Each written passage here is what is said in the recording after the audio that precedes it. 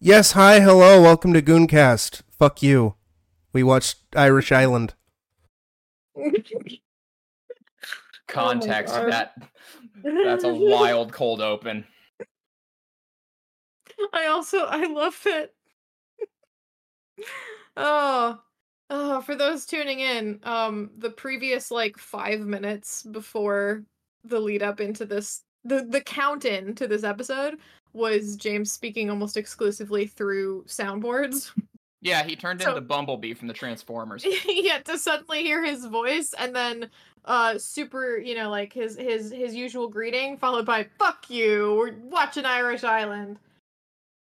You were in for a treat here, folks. So I am Kat, aka the Attack Cat on Twitch, dialogue designer by day, horror writer slash artist slash let's be real, Baldur's Gate 3 enthusiast by night.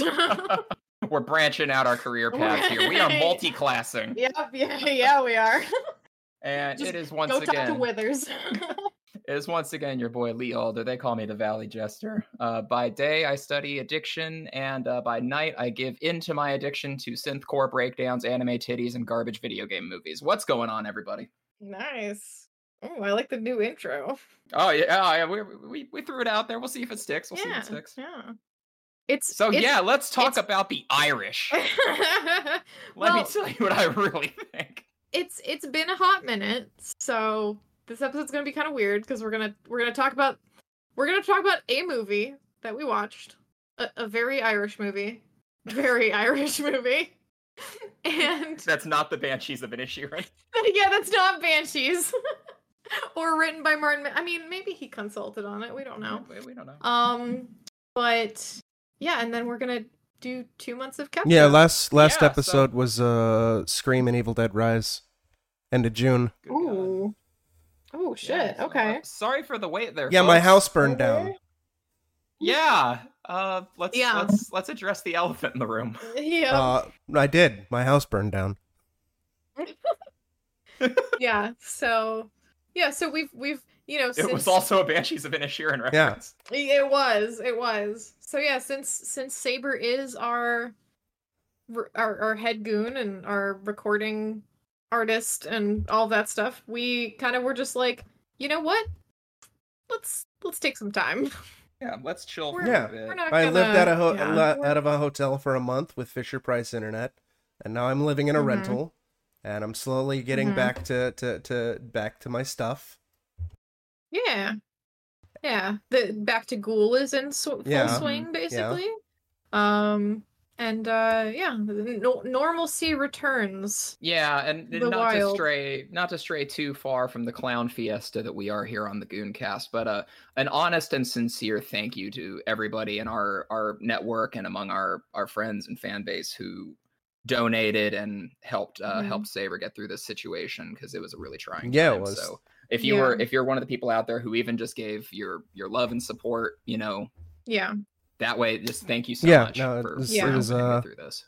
It was a trying and very stressful time, and it's still very trying and still very stressful. Yeah.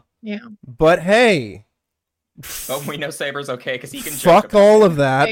Exactly. We're here to talk about Redditors taking over Alcatraz with nanomachines.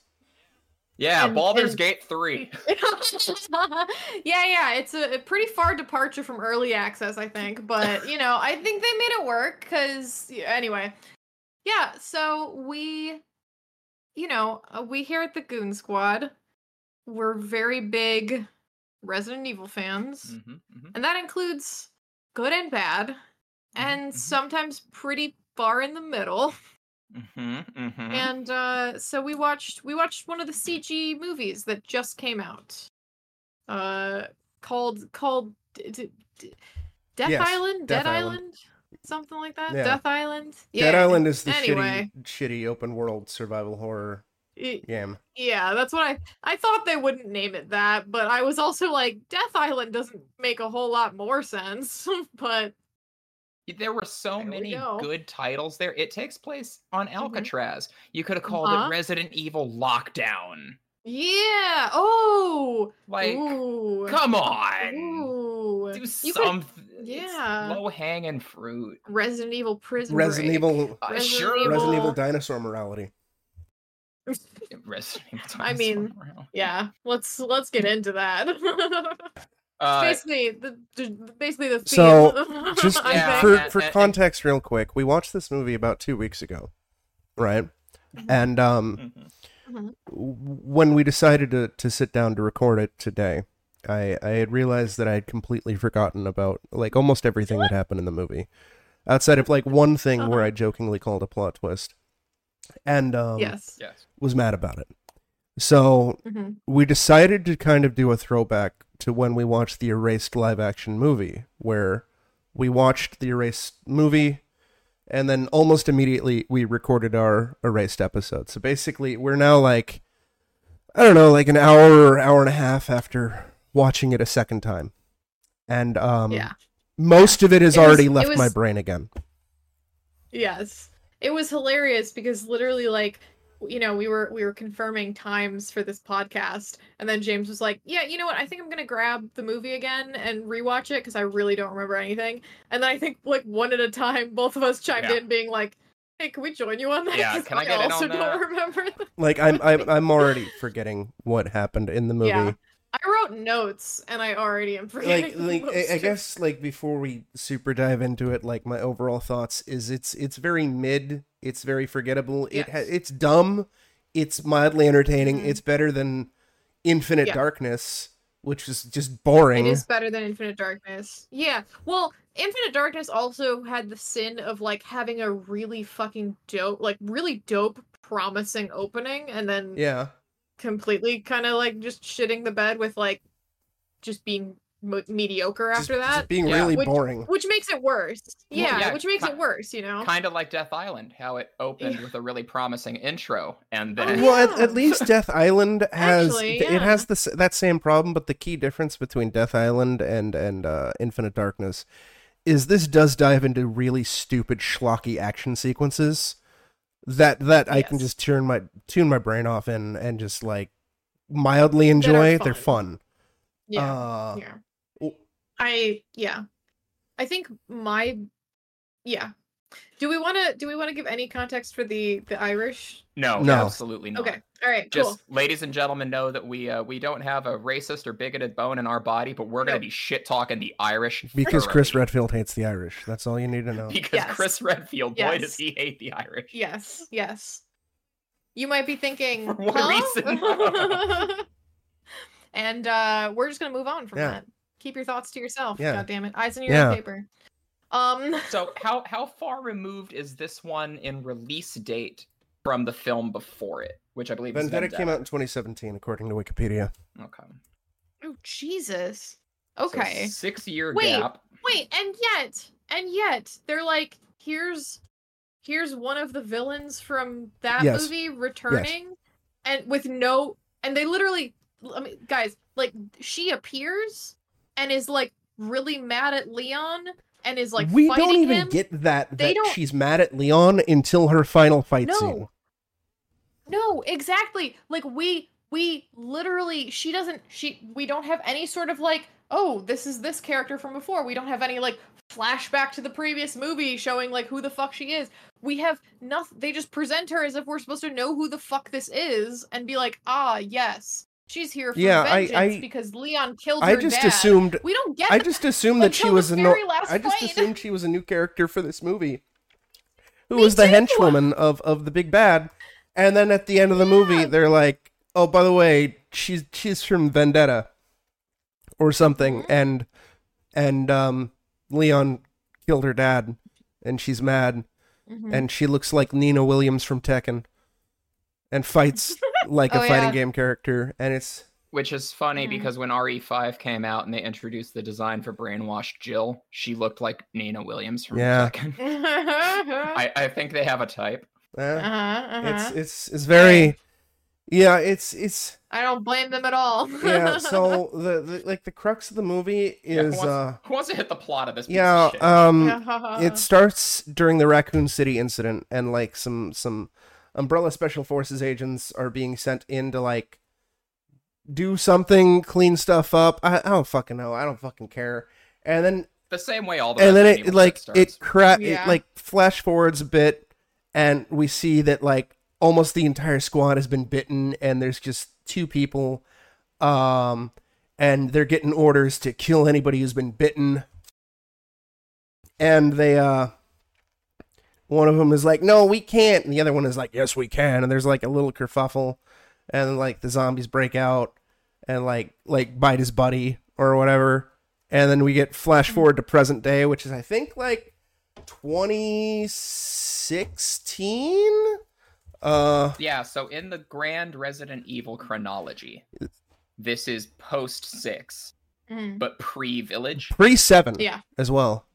Okay. Yeah, hold on. Yeah, This is 17 years after 1998. So Ethan Winters is a sparkle in this is 2015. some Capcom creator's eye. a faceless sparkle. Okay. A faceless Yeah. sparkle, So this yes. is with hands intact. this would be 1 year 1 year after Mia Winters disappears, because I think she's been missing for 3 years. Because Okay. Resident Evil 7 takes place in 2017. Wait, so he like his wife goes missing 3 years ago, and then he's like, oh, I got an email from her, I'm gonna go Yeah, pursue everybody her. thought she was dead. It was the Oh, Silent okay. Hill 2 thing of just Gotcha. like, my wife is dead, Gotcha. and then Ethan Oh, is like, no, okay. she can't be dead, and like he's not holding up hope, but he has no idea where she would Huh. be, but everybody's like, dude, your wife's dead. And then he gets an okay, that's pretty cool, and I don't remember that being Yeah. the start, but I believe you, and that is Neat. cool. And then I mean 7 is a Yeah, good game, so 7's great. I'm not. Yeah. 7's great. 8. We already talked about it. I'm the best. We already talked about Village. I don't want to talk about it again. Yeah, Go back to that episode if you want to hear us talk about Resident Evil Village. Yeah, I'm gonna go Yes. cuddle up with my Carl Heisenberg Um, body pillow. You guys can. Yeah, so then basically it's now 2015, and there's I guess a new strain of the T virus, but people are turning without being bitten, and they're like, oh my god, what could it be? And They're getting hit by hypodemic Well, yeah, nurdles. we eventually our heroes. Irish Our polio. heroes eventually come to the realization that everybody who was infected recently visited Alcatraz. So they decide to go investigate Alcatraz, and this turns out to be our big villain's base, who happens to be the dude who didn't want to kill his teammates back in 1998 in Raccoon City. And he has nanomachines, This. nanomachine drones Which, like, that infect you with T-virus. The villain's origin is a pretty cool origin. Yes. How it relates to his motives, it fucking doesn't. Basically, His motives make no sense, because his whole motivation No. is, I had to kill my friends and teammates, therefore Mhm. I want to destroy the world, as opposed to Yeah. like as opposed to And- be and like, then- I want to get revenge on like some Umbrella executives because they're the ones Yeah, responsible for yeah, this. No, it's just, exactly. I want to kill everybody on the planet because I had to kill my best friend, and it's like, Yeah, it's just kind of like, wait, why? Like, So, can you yeah, like? the fucking the villain? Okay, so he looks like Kevin Bacon in a stop trench coat. disrespecting Yes. Kevin Bacon. He the artist is the one disrespecting Kevin Bacon, I assure you. He is the soldier who survived the flashback at the beginning of the movie where he didn't want to follow orders to kill his teammate, but had to, yada, yada, yada. And then it turns into this, plan to, like, take down Wall Street and, like, the corporations making their pharmacy money. It was just like everything turned into a real estate Lex Luthor scheme. It's like, what what is yes. happening? Yes. Except for with nanomachines, Which, that inject you. and then his plan to, like, T-virus. destabilize all these corrupt companies is to, like, Thanos snap half of the world with the T-virus. Yes. Yeah. And yeah, like the crux of so basically, like, our heroes get to Alcatraz, and pretty much immediately the people on their tour boat start turning into zombies and attacking each other. Our heroes are like remarkably unscathed, and we were kind of like and there's still sort of a mystery as to how the virus is getting spread. So we were like, because they're like, it's not spread by bites, and clearly since like they're all fighting in the same area, like it's not air or particles or whatever the fuck, right? So we're sitting there going like, how are they not getting infected? And yeah, it turns out it's because it's nanomachines. But what still doesn't make sense is why the bad guy is not targeting our heroes with he explained that later. It's because he wants to infect them and then have Jill kill them because he wants her to feel like him. But why? Fuck you. What did Jill the why is fuck you. Why did he specifically pick those people? Does he because fuck you. There's a great Leon quip in the movie. The like one good line of the movie where the bad guy gets on the fucking like comms or like the fucking like intercom and says, something like, oh, well, if it isn't like, like Jill Valentine and Leon Kennedy. And Leon responds being like, well, if it isn't whoever you are. And it's just like, yeah, who is this guy? Why do you have beef with these people? And it's just like, is it because they also worked for the people who like it? But it's just like that. None of it. He has like, no like, real reason to hate any of these characters, but they manufactured like, well, the BSAA and TerraSave don't do enough. And they're partially responsible because of vague bullshit reasons. But then that's a reason to like kill them, not to like make them, like to torture them, It's just like this seems like a very specific, like it makes sense when Wesker is going after Chris, right? Like even though like, a lot of, Resident Evil 1, like, doesn't have anything to do with that. There is still that animosity, and then it's built on in later games where it makes sense, where he's like, I'm torturing this guy by, like, infecting people he loves and doing a bunch of, like, other bullshit, right? Yep. That's what you need. You need that level of, like... No, you get nothing. Show me how this guy got screwed over. You get nothing. No matter how like petty or outlandish Wesker's vendetta against Chris Wynn, it always felt tonally appropriate. Even when like, he pours a glass of milk and it's chunky and he sees the date and it's 2 weeks out and he Chris! We still buy it. Yeah, exactly. But here it's just like they had so like they had like a even really that awesome shitty fucking what's her fucking the right hand. She had more of a motivation than our main villain. Yes, and like and like we could like even though we had no idea who the fuck she was, we were like, okay, clearly there's something here. Like clearly she has some reason to be mad at this guy. Like the Dylan, I think his name is. Dylan, yeah. Dylan was like you're like he doesn't have a specific reason to go after these people. Like, and if it's not specific, then it needs to feel not specific. It needs to feel that way, and instead they made it, like, feel so personal. And you're just like, you guys didn't do nearly enough of the setup to earn this payoff. No, and they were starting to scratch the surface of what could have been some really interesting character details for this guy. Yes. Like, his whole backstory of, like, the company that he worked for and trusted made him do the most traumatic act of his life and kill his friend, which they I gotta say they parallel really nicely with this throwback they keep doing, where when he killed his friend he was out of ammunition, he just had to bludgeon the guy to death, and now that he's older and crippled, he's on a cane, and his PTSD manifests in tapping the cane with the same rhythm that he beat his friend to death with. That's fucking great. It's such a good character detail. Yeah, and then he'll start monologuing and pull out a pearl-handled revolver and start playing Russian roulette with like himself and whomever he's fucking tormenting at the time. And like Saber put it best. The dude's a Reddit. Like, yes, he's a Redditor. Yes. Like, all of his arguments are the dumbest thing that could come out of a villain's mouth. It's literally Reddit villainy 101. He's a Redditor. Hold on. Yeah, Let's be real here. It's editor. Because, Resident Evil. Yeah. Yeah. Good night, folks. Yeah. It'll be another 2 months.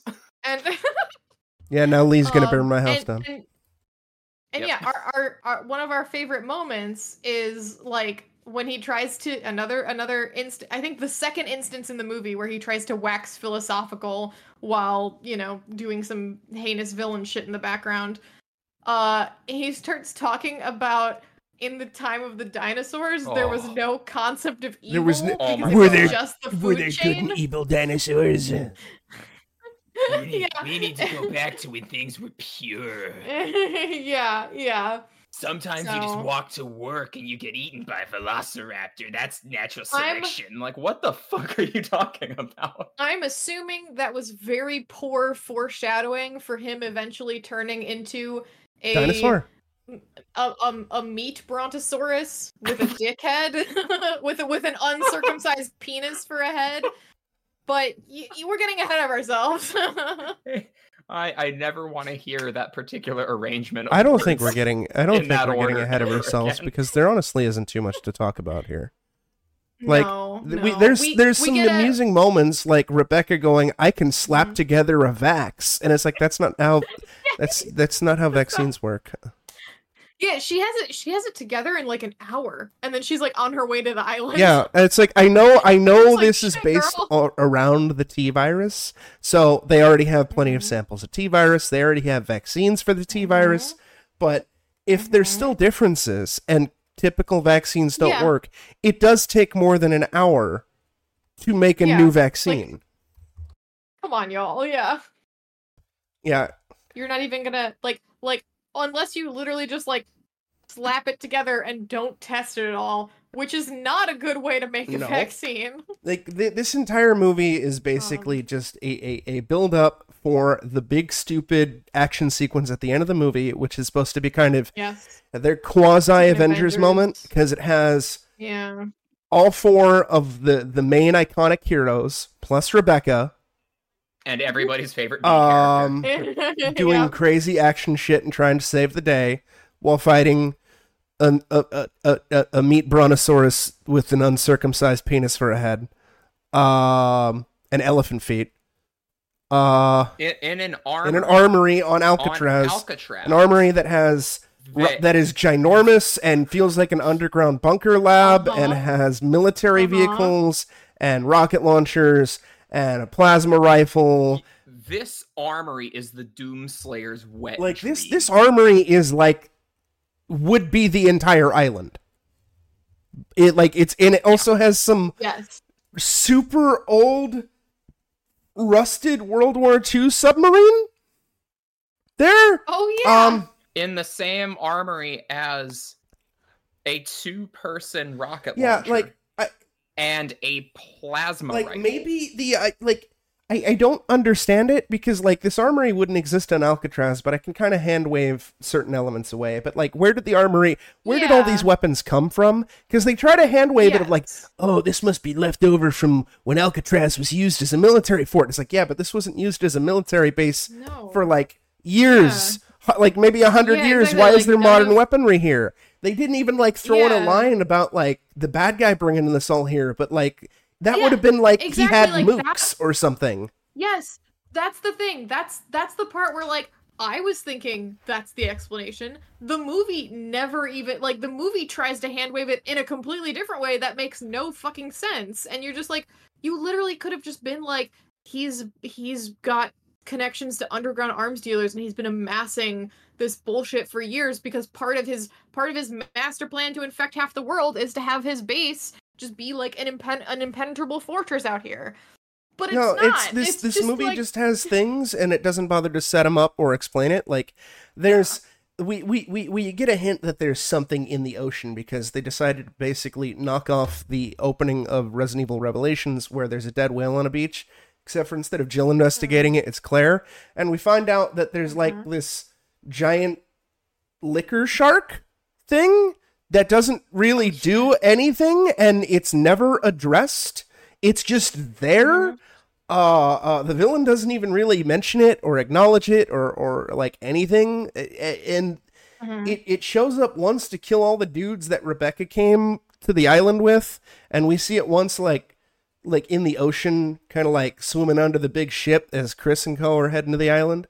But it's only there for this weird convoluted bullshit of the main bad guy injecting himself with his virus, and he falls into the water and coincidentally is eaten by the giant liquor shark, and somehow they fuse into an even bigger meat brontosaurus uncircumcised penis head elephant foot monster.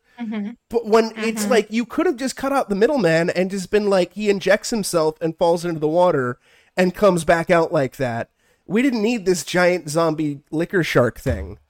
Or at least, like, explain what this giant zombie liquor shark thing is and why it's here and who made it and why it exists. Is this something that was mentioned in Vendetta? Is this giant liquor shark from Vendetta? Is this what the lady brought over? Yeah. The movie never fucking mentions anything. Oh my god, yeah, what if? What if they were just like, oh, remember this? And nobody fucking remembered it because it was 6 years ago, look, guys. Resident Evil is a big, stupid, convoluted franchise, and I fucking love it.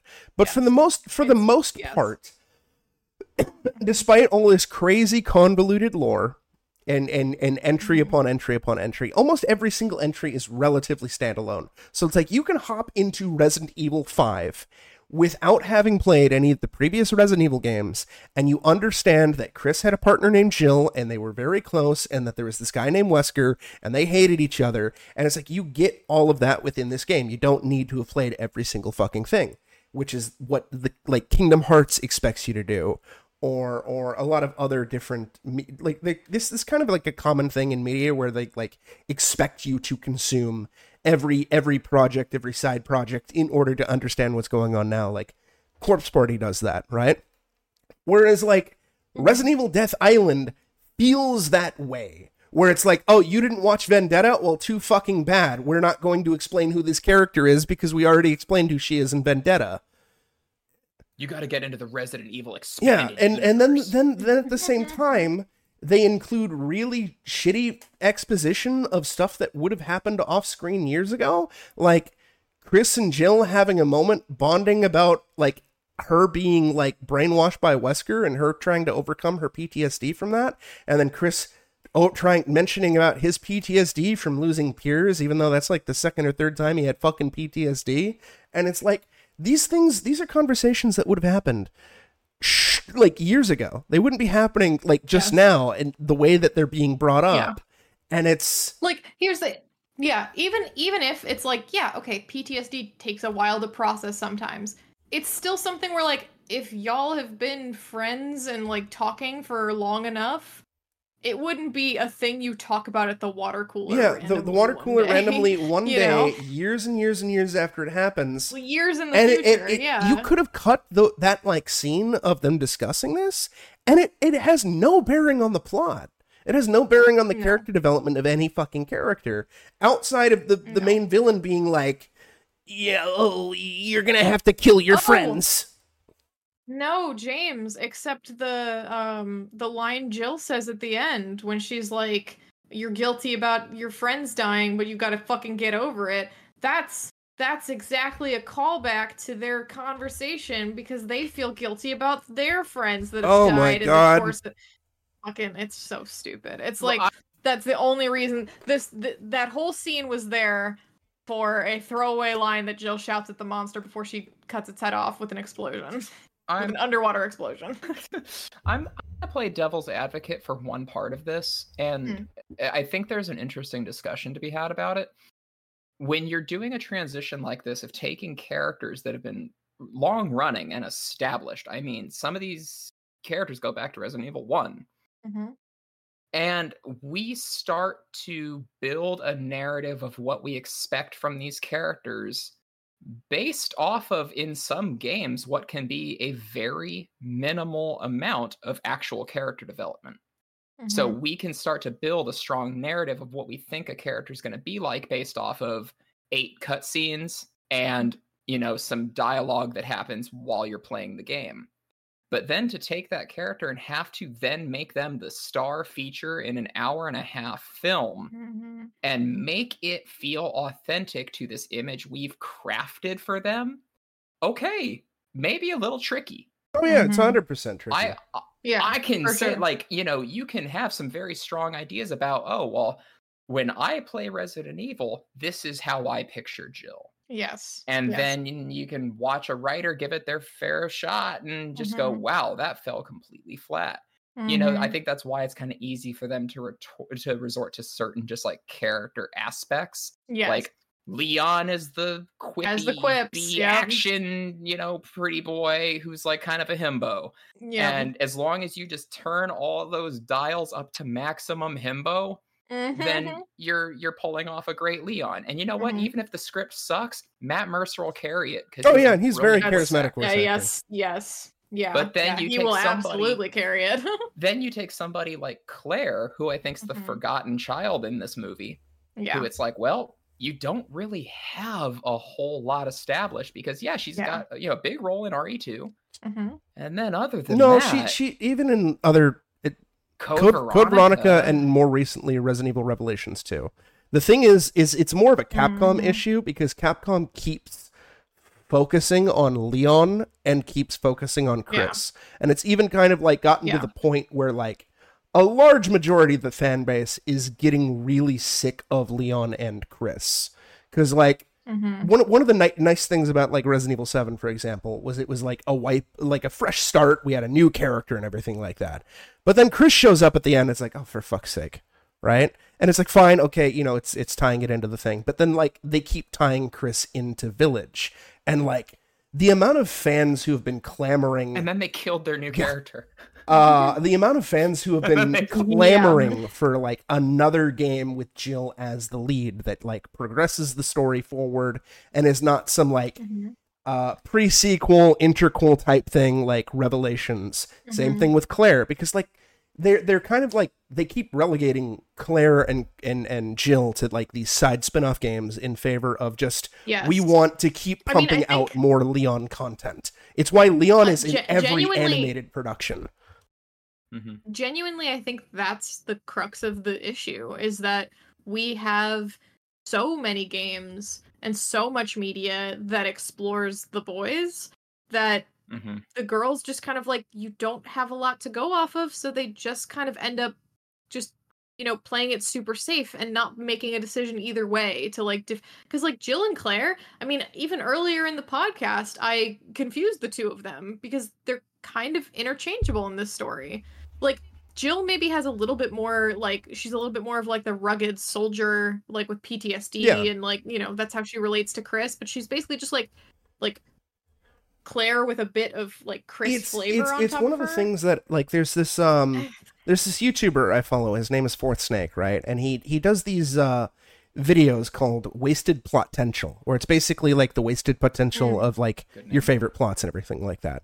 And one of the things that he did an entire video about the wasted potential of Resident Evil 6, specifically the Chris narrative. And he basically kind of like comes, it's almost like, like armchair dev, armchair writing, but it's like, this is something that could have been a far more interesting experience, where what in his hypothetical thing, when Chris gets his like PTSD moment from like losing his team in like Europe or whatever, he's abducted by Alex Wesker, and you have her as like the big bad, and it basically creates a sort of like parallel to how it was in Resident Evil 5, where you had Jill and Wesker, except for now you have Chris and Wesker, and then you have as the protagonist of that campaign Jill going to rescue Chris. and she can relate because she was under the brainwashing thing. And you can have her partner either be Claire, because of course Claire would get up off her ass to rescue her brother, or Barry, who also would get up off his ass to rescue his best fucking friend. And you could have had this as Sorry, a nerd, you're getting Leon Kennedy on a motorcycle. You could have had this. I mean, this still would have had like he didn't even touch upon like the Leon and Jake stuff. He's just like, because the Chris portion of RE6 is the fucking weakest shit in that game. I think everybody can agree on that. And it's like, you could have done something interesting where it's like imagine again, like the Jill fight from RE5, except for it's now Chris, and he's been brainwashed by Alex Wesker, and it allows these two characters to kind of like relate to each other after the fact. Yeah, we've both been through similar shit. And it's like, it would have been better than fucking Piers and fucking I have PTSD and I'm becoming super angry over, and I've blocked out my memory because I lost my team, even though this happens to me in every fucking game I'm in. Yeah, and it's like it doesn't mean anything to the player because it's happened off screen between games, and it's just context for him to be sad, and you're just like, or sad, angry, whatever. And you're just kind of like, okay, sure, that's a jumping off point for a character, but I don't how am I supposed to? The frustrating thing about like these movies too is the fact that like there's so many areas of this franchise where things get brought up and are never touched upon. Yeah. And it's like, this needs to, like, I don't want, like, every little detail to be explained, like the shitty prequel stuff, like Solo. We need to give you a reason why his last name is Solo and how he got his gun. Like, shit like that. Oh, but you mean like why the umbrella? Oh yeah. Is yeah. But like, you know what we need? We need an explanation for why the BSAA is all of a sudden fucking evil. Like that just gets brought up at the end of Village, and it's like, wait, what? Yeah. What is happening? I would love, like, context for that would be a really cool premise for a film. And now I mentioned this during both viewing parties, but the biggest like thing I feel about this movie is I think it's a really mediocre movie, but I think it could have been a really fucking cool co-op game.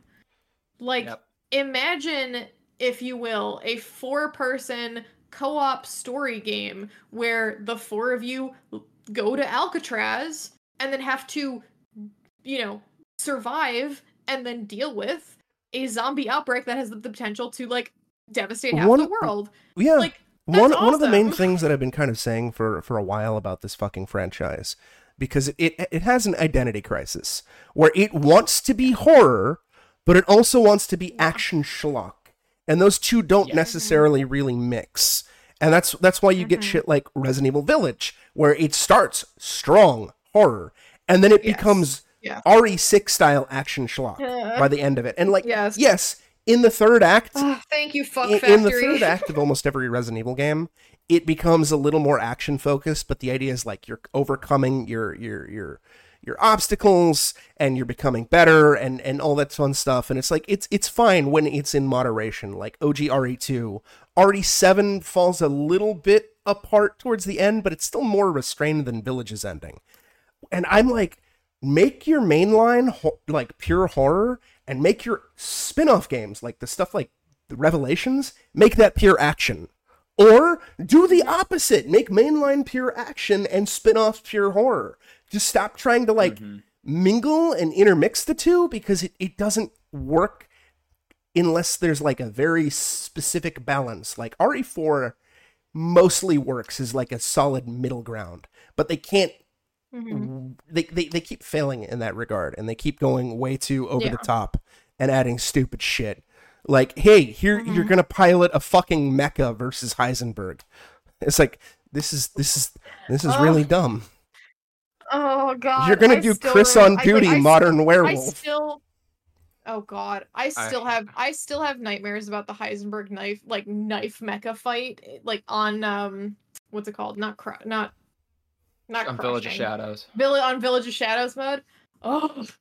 It's like the one fight you can't cheese with the super gun, so it's just hard. I don't want to go back to how disappointing that was.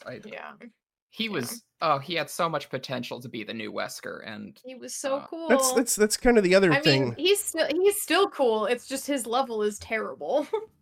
That's like the other thing too, is like Capcom seems to have really, really strong potential villains that are either ignored or dealt with too early. Like Heisenberg in Village.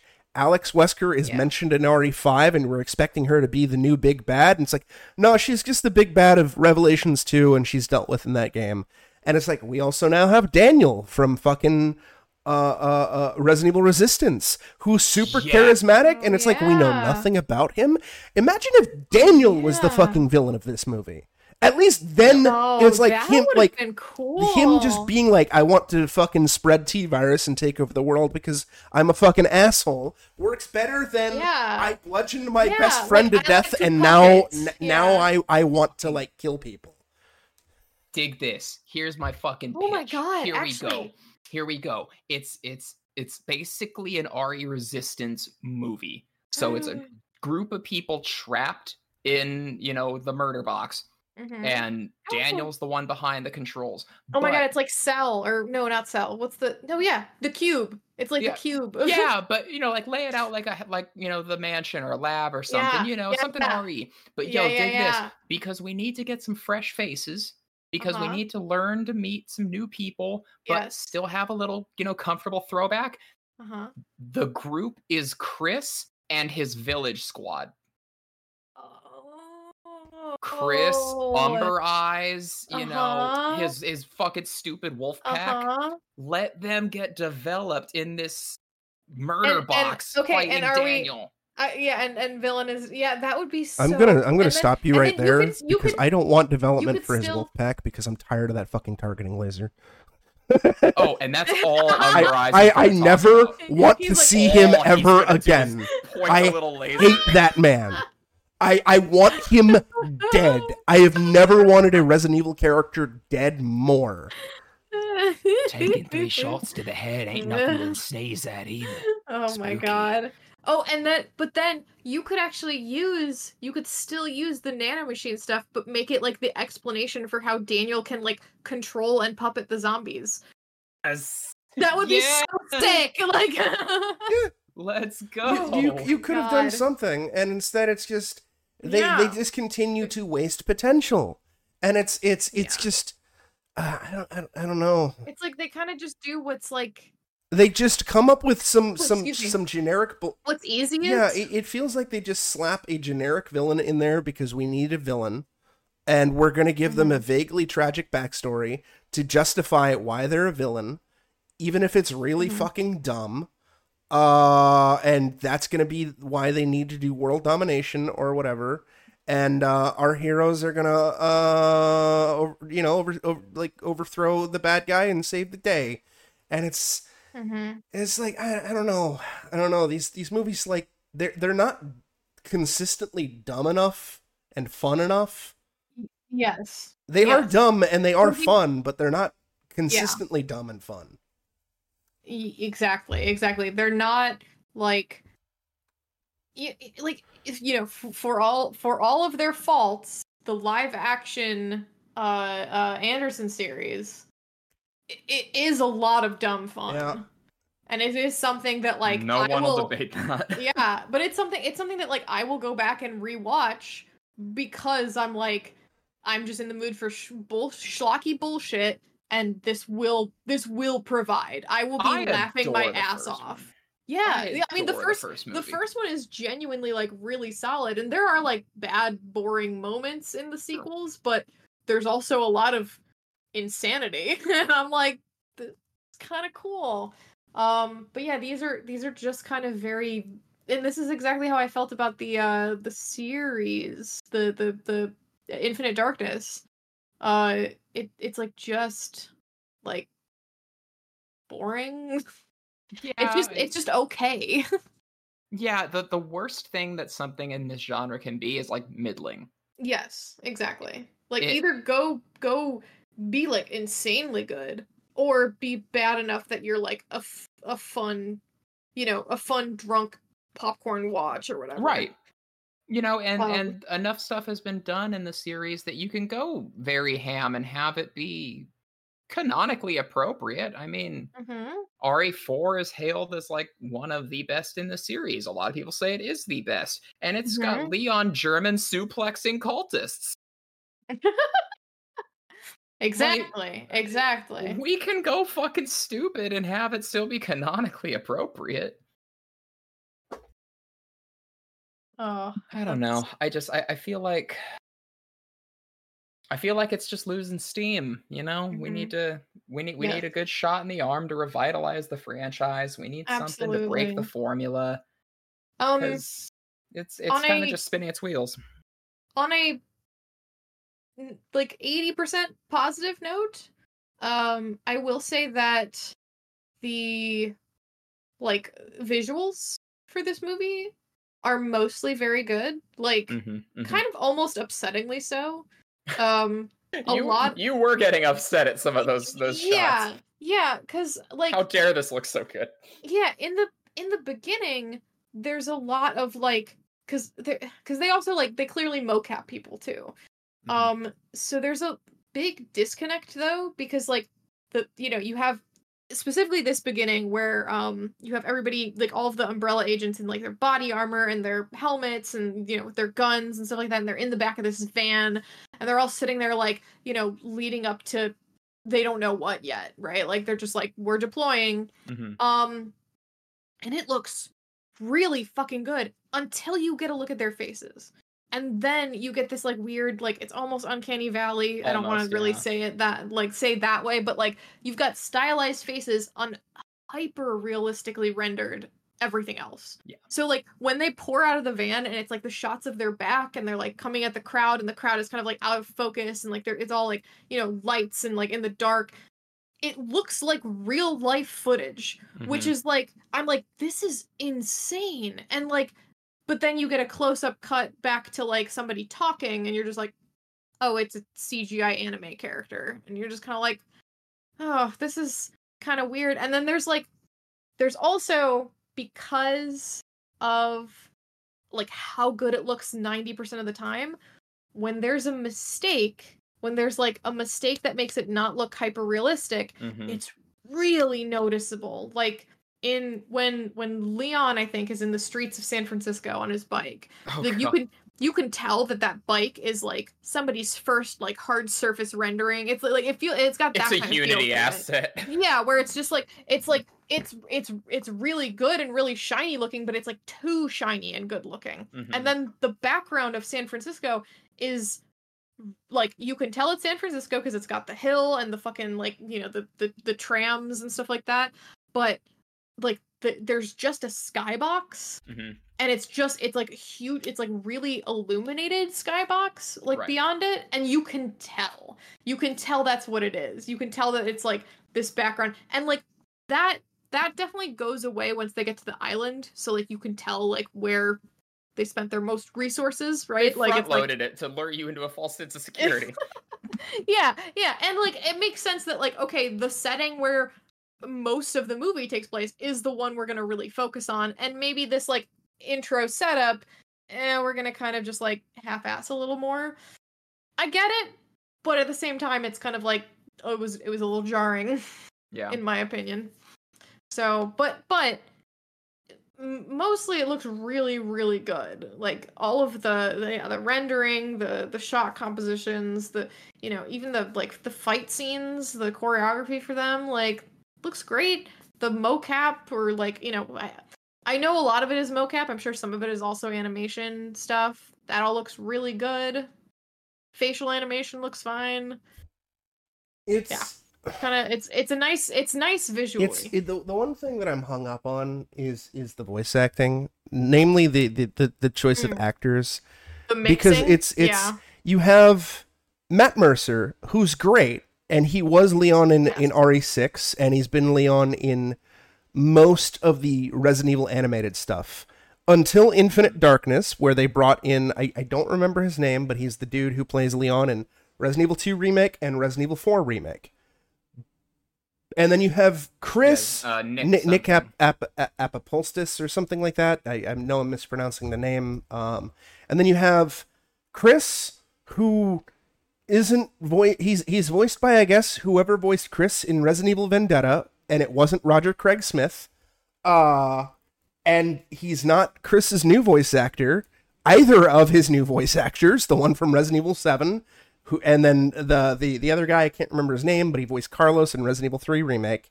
But then you also have the remake version of Claire and the remake version of Jill there, and it just feels weird. It's a greatest hits, like, amalgamation. Yeah, and, like, granted, the Resident Evil franchise has been always fairly inconsistent and constantly recasting actors left, right, and center. There's been like a handful of instances where you've had one actor portray a character across numerous video games. Claire was an example where it's the same actress in Resident Evil 2, Code Veronica, and I think most of the animated spin-offs until Revelations 2 came out.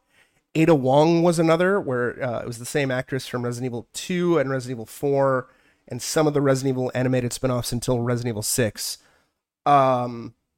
It just feels weird, like, especially since, like, Infinite Darkness went out of its way to use the remake actor for Leon, and then it's like, now we're bringing back Matt Mercer, and it's like, I get that this is, like, an older version of Leon, but, like, voice actors can sound older or sound younger if needed. That's kind of the beauty of voice acting.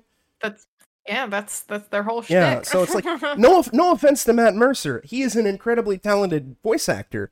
I just want some fucking consistency. Sure, yeah. Consistency out of Resident Evil? Yes. God damn it. You're a brave man, Jam. It would be like if all of a sudden they have a new Resident Evil movie that has Wesker as the villain, and they bring back DC Douglas. And now I fucking love DC Douglas as Wesker. Don't get me wrong. Don't fucking tease me, bro. They're never bringing DC Douglas back. They have the new Wesker. Or if all of a sudden instead they brought back the Wesker voice actor from Resident Evil 0, where he sounds like vaguely New England. Richard Wow or whatever his name was. Find the guy who voiced him in Resident Evil 1. I think he's still doing voice acting. Stop it. I found out that Barry's voice actor from Resident Evil 1 is in Nightcry. The OG Resi 1 from 1996. Yeah, he's Vigo in Nightcry. That dude who had me boil his eye. What? He has a prosthetic eye, and he asks me to find him like a lighter or fire source so he could boil his eye. Nightcry. I'll briefly touch upon Nightcry in probably about 5 minutes because I don't think we have anything else to say. Dinosaur morality. Dinosaur morality. Blame the Irish. Yeah. A lot of final rating is, if you're really a diehard Resident Evil fan, sure, throw it into your rotation because you need to be a completionist. Other than that, you can skip it. It's fun. It's dumb popcorn fun. It's inoffensive. It's better than Resident Evil Netflix. Yes. I think visually it's cool. A lot of the fights are cool. But man, I'd rather have played this than watched it. Lee, don't you lie to me. You can't forget it. We have Lance Reddick. We do have Lance. Oh, we'll always have Lance. R.I.P. dude. He's enjoying his infinite breadsticks in heaven. All right. So it's been a hot minute since our last "What have you been up to?" check-in. We've had some time to build some things up, and hilariously enough, I don't think we really used that time all that wisely. I mean, to be fair, my house did burn down. And that's an excuse to not intake your necessary amount. I have intaked some schlock. There's some garbage. So like for context, my house burned down, and I was in a hotel for a month, And for a good while there, I didn't have access to a phone or a computer or really much of anything. In fact, like most people were unable to get into contact with me. I had to use like my sister's phone to contact like Kat and Lee and work and all that fun stuff. Mm-hmm. So for the most part, all I had was television. I haven't watched television in fucking years, because if I'm going to watch a TV show, I'm going to watch it off of a streaming service, right? And this is, like, for the most part, I hate 99.999% of modern TV. So I just primarily stuck with the movie channels. Now, I don't remember the exact names of the channels, but we had Showtime. We had Showtime 2, and we had, like, HBO Sig. Yeah, that's it. HBO Sig. At least that's what the TV claimed. In reality, it was Showtime West Coast, Showtime East Coast, and Showtime 2. So it's basically the same cycle of like 10 movies over and over and over and over and over and over and over and over again for about a month. Amazing. Which is fantastic. Amazing. There was this one channel, I forgot the fucking name of it, where it was basically almost nonstop forensic files, so that was kind of neat. Basically, I would just watch forensic files and just hear endlessly about crime with semen, for if I didn't feel like watching a movie. I wrote down a bunch of the media that I consumed in a little notebook, and I sent like an image of this to Kat and Lee, where if I liked it, I put a little smiley face next to it.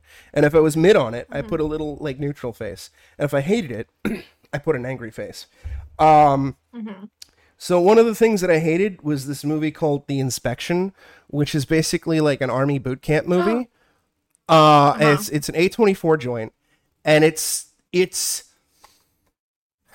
it felt very, very, very forced and cringy and like trying to be like unreal. Like the movie is basically about a gay man joining the military, and then like his members in the boot camp find out that he's gay, and they start bullying him, and it felt very unrealistic, the amount of bullying and the amount of like the shit that he goes through. Now, the movie apparently is kind of very much inspired, as the trailer says, inspired by true events. Apparently, the director is a gay man, and he joined the military in like 2005. But there's nothing about the movie that indicates that it's a period piece, as far as I can tell. And I don't really want to shit on like the director's experiences and whatnot, but a lot of this movie felt very, very forced and very like this like sort of like stereotype bigotry, where it's just like this feels like Stephen King bullying levels. Like there's one instance where like his mom is like you're gayer than 2 left feet, and it's like who talks like this? This is what does that even mean? Or like when he asks to get his birth certificate to like join the military, she's like, "This is all that remains of the dreams I had of you." And it's like, this feels like pretentious screenwriting trying to get awards. I was gonna say that is a screenwriting line, that's for sure. A step beyond like the Stephen King school of Maine bullying. Oh well, I mean the Stephen King Maine bullying kind of happens in the military, and it's like, again, I don't know that this is a period piece or not. But that's Carrie mom. Yeah, and it's like this. It felt like it's trying to be Full Metal Jacket, except for like if Private Pyle was beaten up because he's gay, as opposed to being he's incompetent. But like it just, again, I don't want to sound like I'm shitting on the director's experiences, but just everything felt really, really forced, and I'm just like, this is just kind of embarrassing. Which I'm sure is just like trying to screenplayify your lived experience is not like, it's not as easy as people think it is. And it can often come across as not good if you're not a writer, if you're not competent at it. Now, I haven't seen the movie, so I'm not passing judgment either way. But this sounds it was pretty rough to sit through, of just like constant eye rolling for the most part. In terms of something that was good, though, I saw this movie called Breaking with John Boyega. It is another movie based on a true story, and it's about a bank robbery. Specifically, what happens is John Boyega, he plays a former veteran. He's kind of super down on his luck. And I don't remember the specifics, but basically his VA check, his VA disability check or whatever, the VA doesn't give it to him. Something about not attending class or something like that, and they don't give him his like $900 check. And they refuse to give him his $900 check. And he basically needs this because he's living out of a hotel. He doesn't have a job. He's basically using his VA disability check to live month to month and trying to survive. So he ends up going into a bank with a backpack, claiming he has a bomb, gets everybody out of the bank except for 2 tellers, and all he wants is the VA to give him his $900. He doesn't want the bank's money. He doesn't want anything from anybody. He just wants his $900.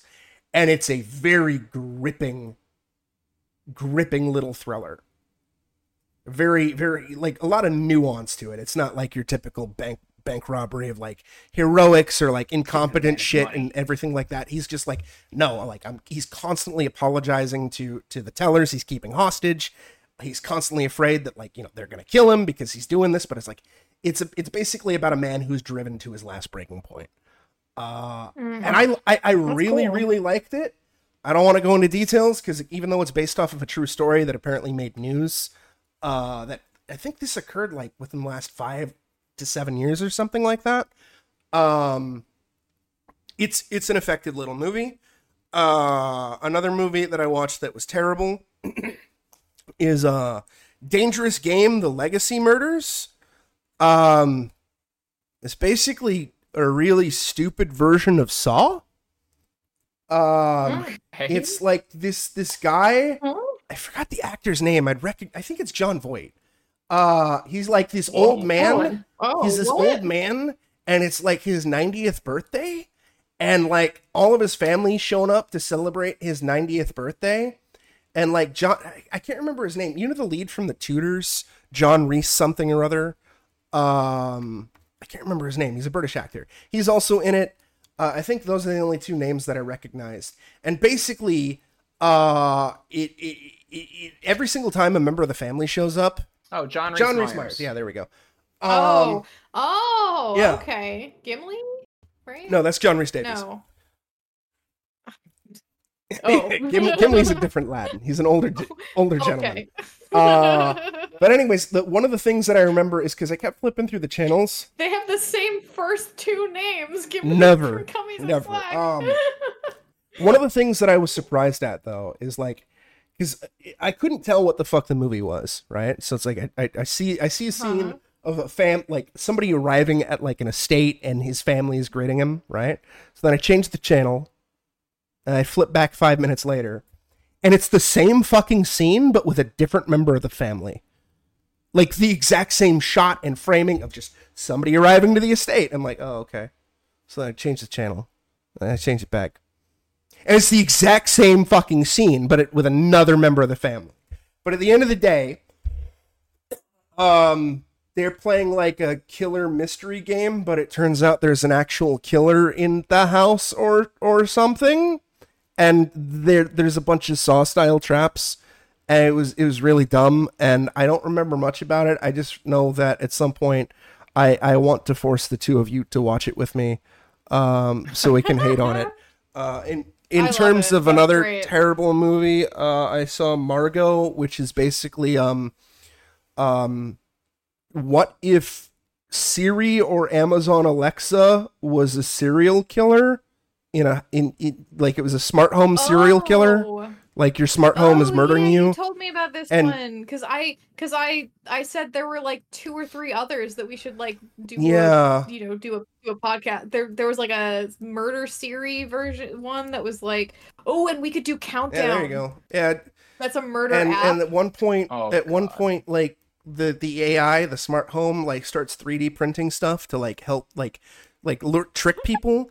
And then it also manages to like 3D print replicas of the people that the home murders to Oh my god! What? I was just about to say, tell me it 3D prints a person. So they Let's go. forget, so like the other people don't realize immediately Oh. what's going on. Oh my god! Oh my god! There's another one. I only saw a little bit of it, and it was called Fire Island. The only thing that I have noted down is it's Gay Serial Killer Island, and the little I saw was terrible. Yeah. It's fantastic. Oh, and I also saw a little bit of Bodies, and it made me really mad, and I hated it. And it has like the most. It has like fucking. It's getting a lot of acclaim and buzz. I was gonna say, yeah, I heard good but things. the little I saw, I hated, and especially when it cut to the credits, and its theme song is like this super Gen Z influencer pop song of like I'm a hot girl. Like I'm better than you, and I'm just like this is the fucking absolute worst. Listen, Jim, you're an old man Apparently, now. They don't make movies. They don't. They're making movies. They make kids. music that's just about being vain bullshit, and I hate it. It's just like, yeah, I'm better than you because I'm hot. Okay, that's what a compelling fucking song. Before I get to the one, like, the best thing that I have seen recently, there's a couple more rapid-fire things. I played Parasocial on stream. That's the new Chilea's art game. Basically, it's a horror game based around being a VTuber and being stalked. It's a better concept, but, like, the execution is kind of jank and not that great.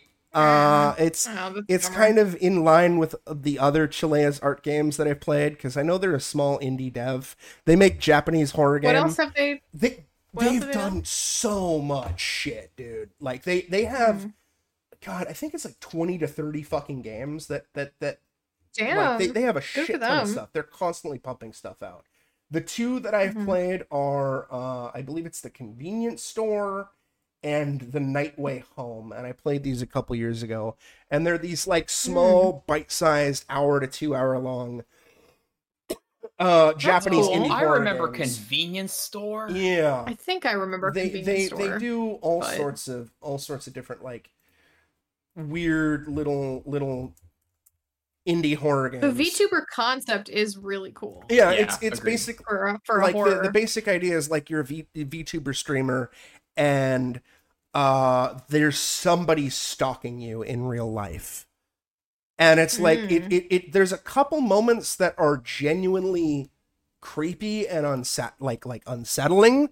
Oh, this is cool. But like a lot of moments of it are a little jank. Like one moment that's actually kind of creepy is like, so your stalker is basically like sending you games and is like, if you don't play these games, and something terrible is going to happen. And the last game that you play is basically a complete recreation of the alleyway near your apartment, along with your apartment building, along with a complete recreation of your room. And it's like, this is a little unsettling, playing a game where I'm playing a game and I'm like I'm re-exploring my own home. And it's like, this is a little creepy. I'll give you that. It's just, it's jank and kind of unpolished, and there's some stupid shit in it, but it's like, what are you gonna do? I also started playing Nightcry, which is So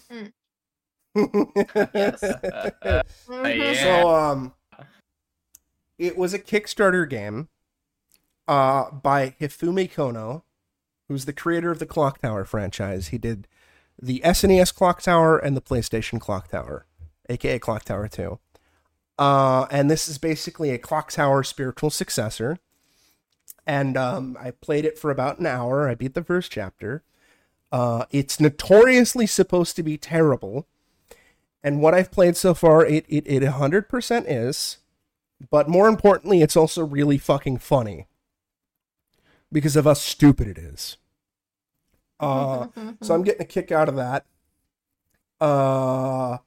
We also watched one really, really weird, fucked up anime movie, and one that was more whimsical, Mind Game and Night is Short, Walk On Girl. We did. Oh yeah. I don't really know how I feel about Mind Game. It's kind of another fuck, what was that Phil Tippett movie? Mad God. It's kind of another Mad God situation. Listen, I'm sorry. Okay. Never be sorry. Look. You don't have to apologize for this. You have to apologize for Grave Encounters too. That's the only one I want you to apologize for. And Night is Short, Walk On Girl. It was fine. Yeah.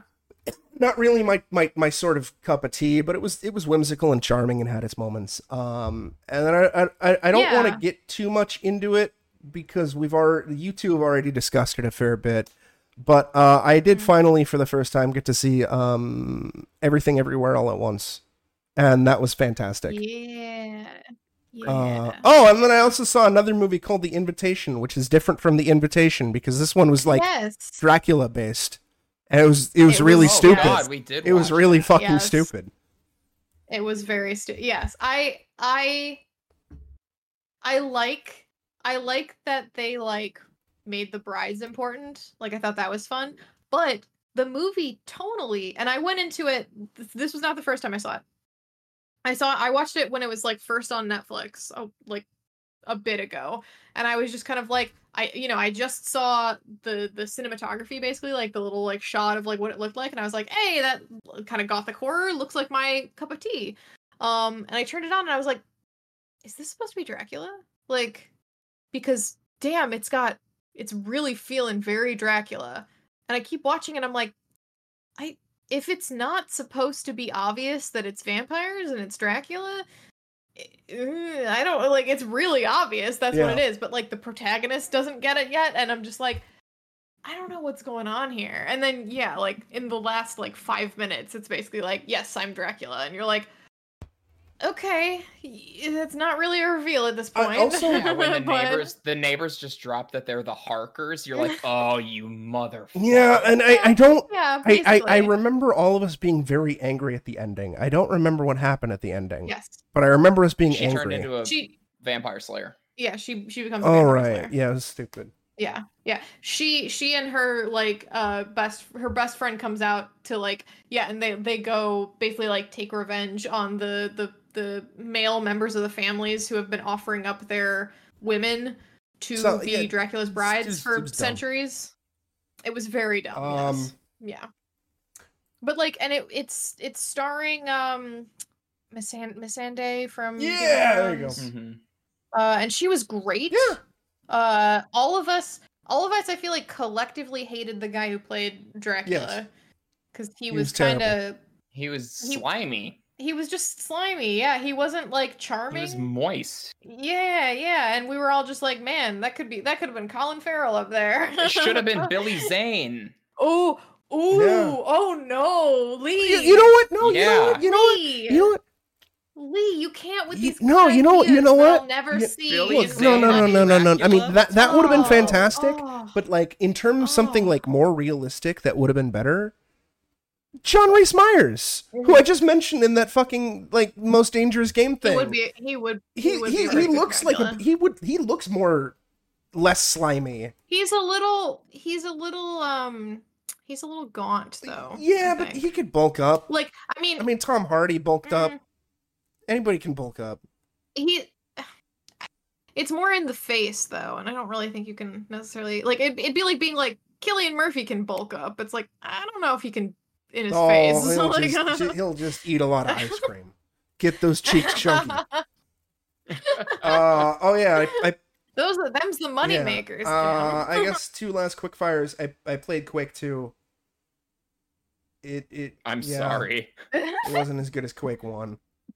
And then I was throughout the stream I was like, this may be a hot take, but I think Quake 2 is not very good, and it's inferior to Quake 1. And both Lee and Greedy were like, no, that's not a hot take. We agree with you. Every weapon felt like this week saw shit, and it's like this is supposed to be like a boomer shooter. Is it? Like this is from id. This is from the company that made the arguably the greatest shotgun to ever be in a video game. Preach. And even if you were to like exclude Doom, right? Quake 1 has a quad barrel nail gun. It's effectively that game's version of the super shotgun, where it basically fires 4 shotgun-esque nails at a time, and it feels like it sounds like God. And this game's shotgun feels like popcorn farts. Like a good shotgun in a first-person shooter has to have that oomph. Yeah. It's got to have good sound, good impact, a good recoil. Yes. Good spread. It doesn't fucking matter if it's not realistic. I've heard a lot of people being like, "Oh, shotguns in video games aren't realistic." I don't give a shit. We don't care. There is a feel for a video game shotgun that you have to hit, basically, because that's just it's become part of the video game culture, you know. And if you have a gun that doesn't feel like a video game shotgun, it's not a shotgun. And then the last for real is I played about 3 hours of the final release of Texas Chainsaw Massacre. Full disclosure, I was sent a key for it, so I got the game for free and all that fun shit. It's fun. It's buggy and janky and has matchmaking issues, and it has some balance issues as one would expect in asymmetrical horror.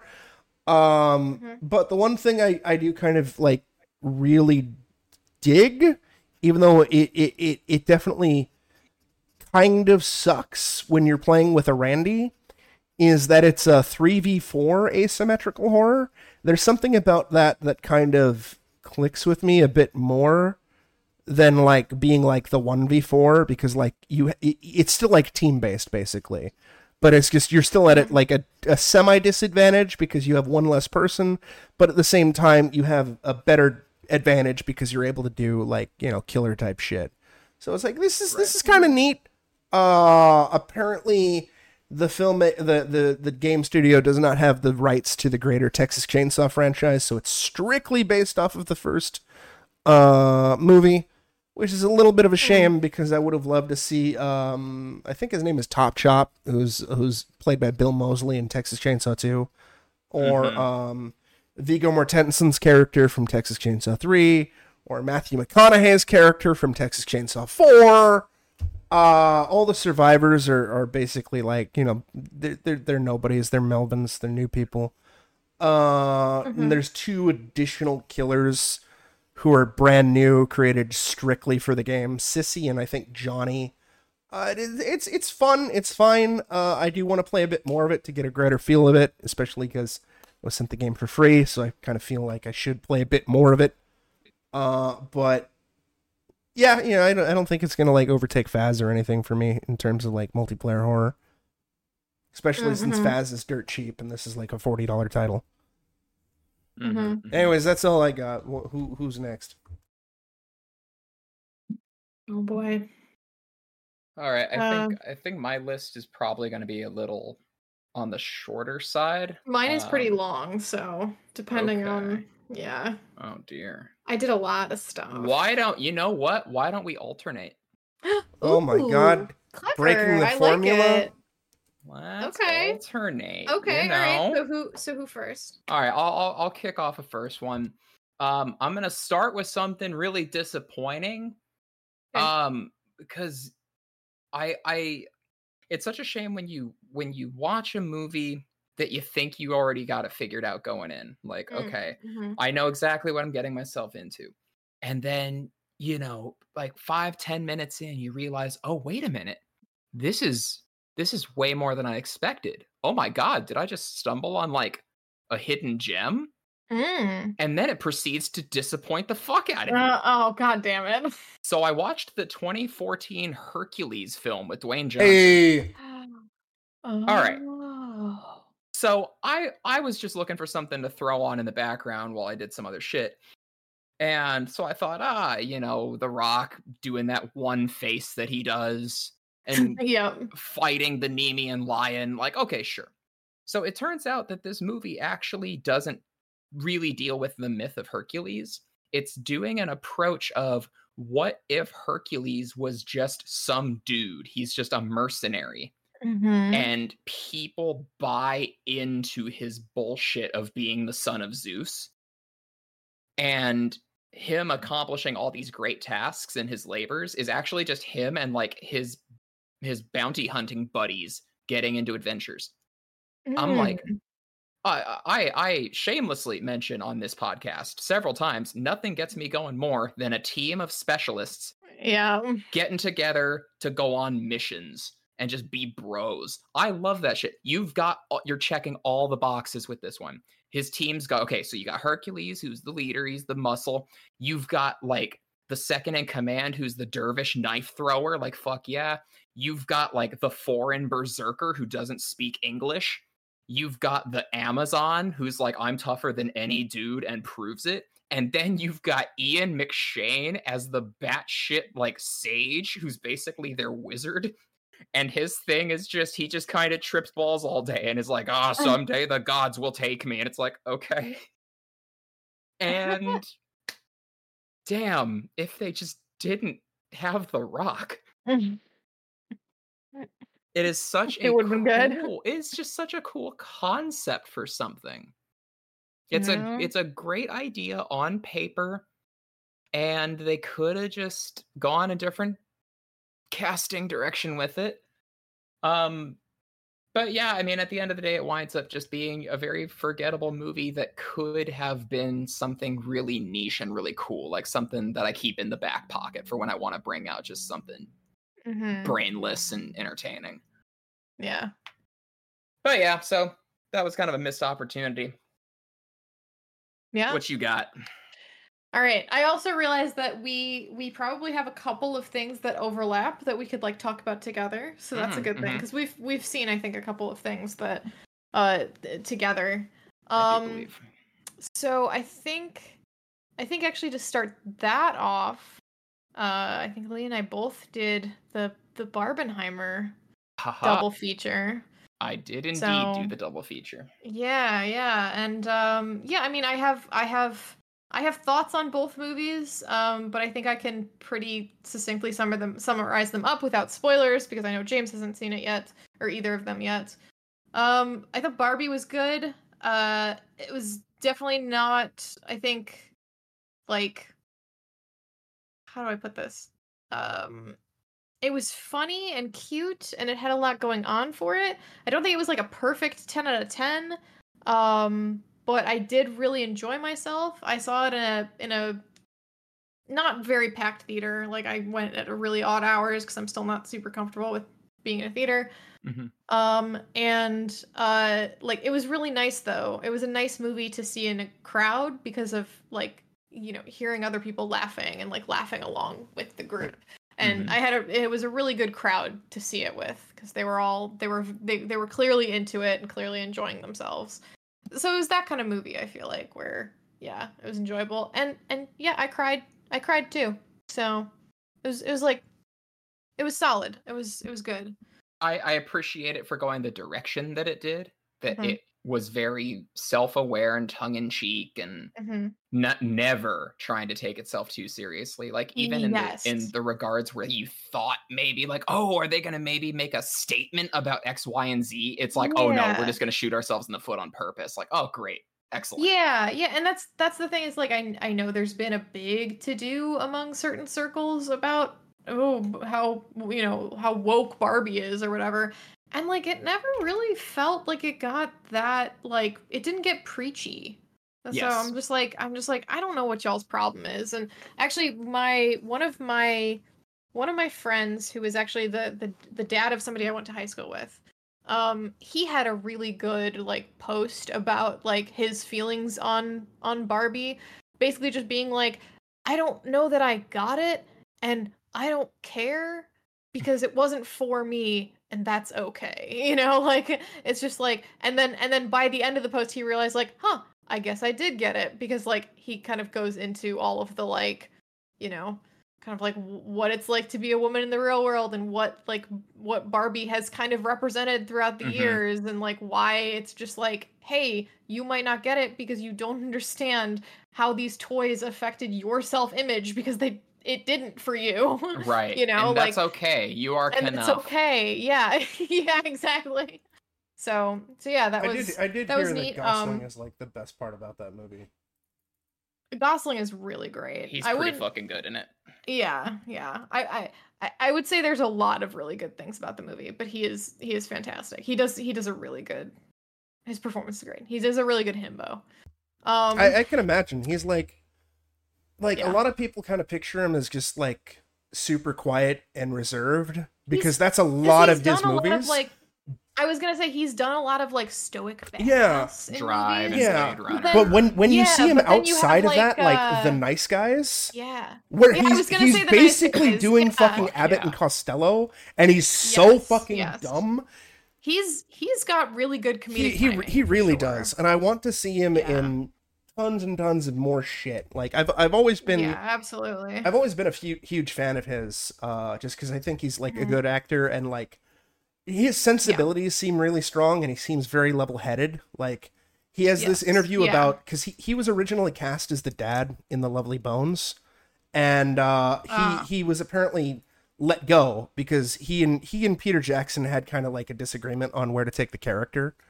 And I forgot exactly what Peter Jackson's excuse was, but it sounded like a little more PC and like the Hollywood sort of like explanation, whereas Gosling's was just, my interpretation of the character was that he should be like fat and overweight, so I got fat and overweight.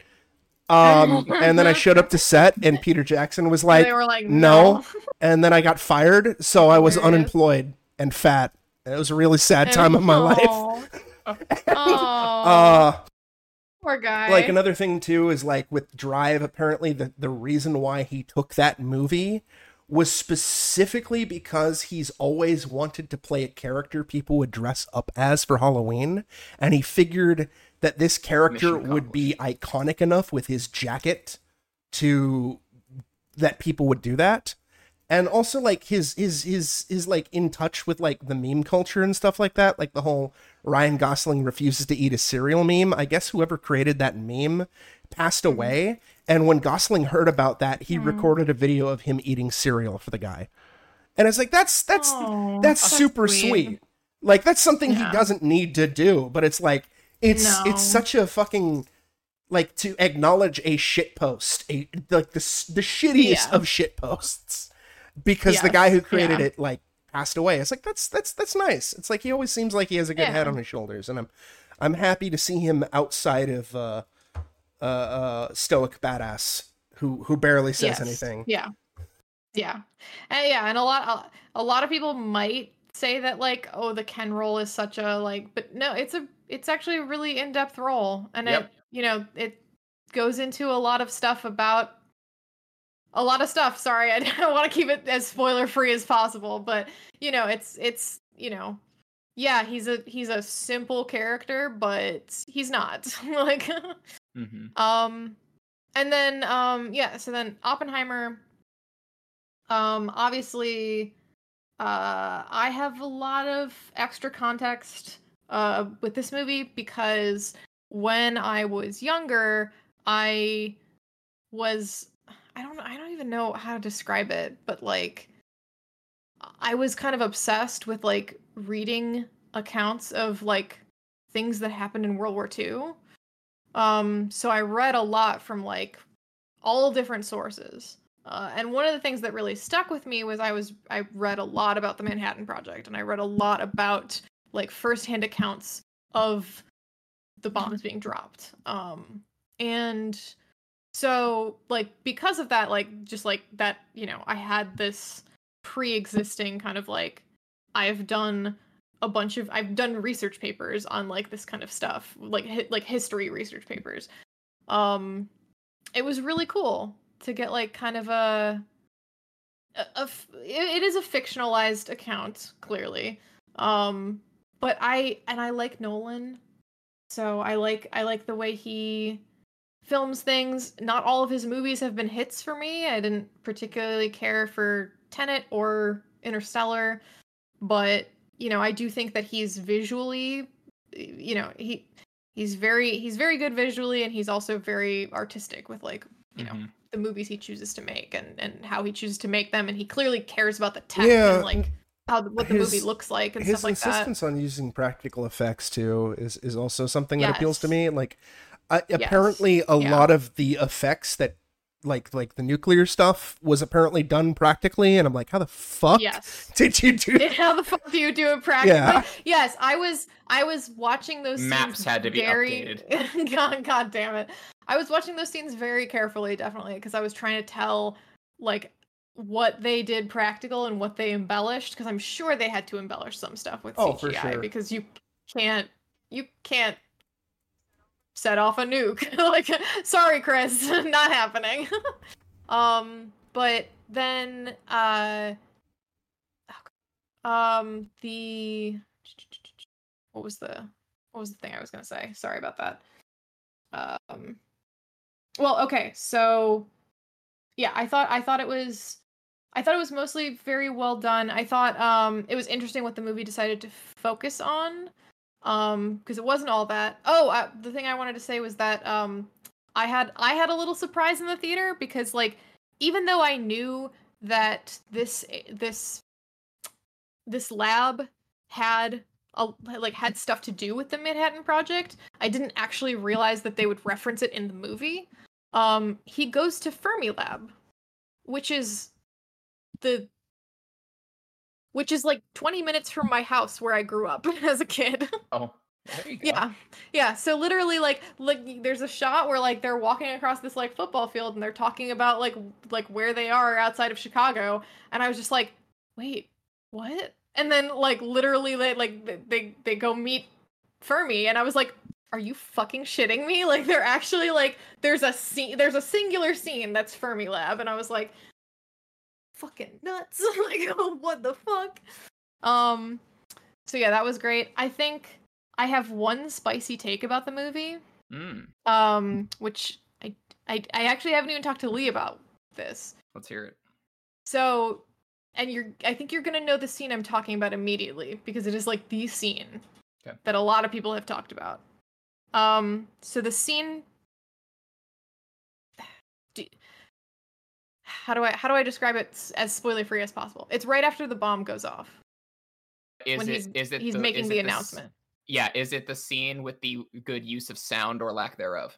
Correct. Yes. So, my spicy take is that I thought it was the scene would be entirely represented by sound or lack thereof, which I thought was fucking brilliant. And then the scene continued in a way that to me became really garish and like borderline disrespectful, because I was just sitting there kind of like, I didn't need to see representations of like metaphorical representations of the injuries inflicted by the bombs. Right. Because the story that you tell just with the audio was so like, it was like a horror movie, right? Yeah. Where it's like you don't need to see the killer or the gore. You can provide a lot more horror with like not showing something directly than you can by just showing it directly. And I was like, man, this would have been so good if it had just cut like most of it, basically. I definitely see where you're coming from, and I do agree that I think doing just the audio approach would have probably been cooler. I also just got to admire the restraint of, this is a movie about Oppenheimer, and they knew it would be really distasteful to like show the bomb dropping on the city. Yes. So like the restraint shown there is fucking great. Yeah, yes, absolutely. And it should have just maybe gone a little bit further of like, maybe just veer away from the visual representations entirely. Yes, exactly.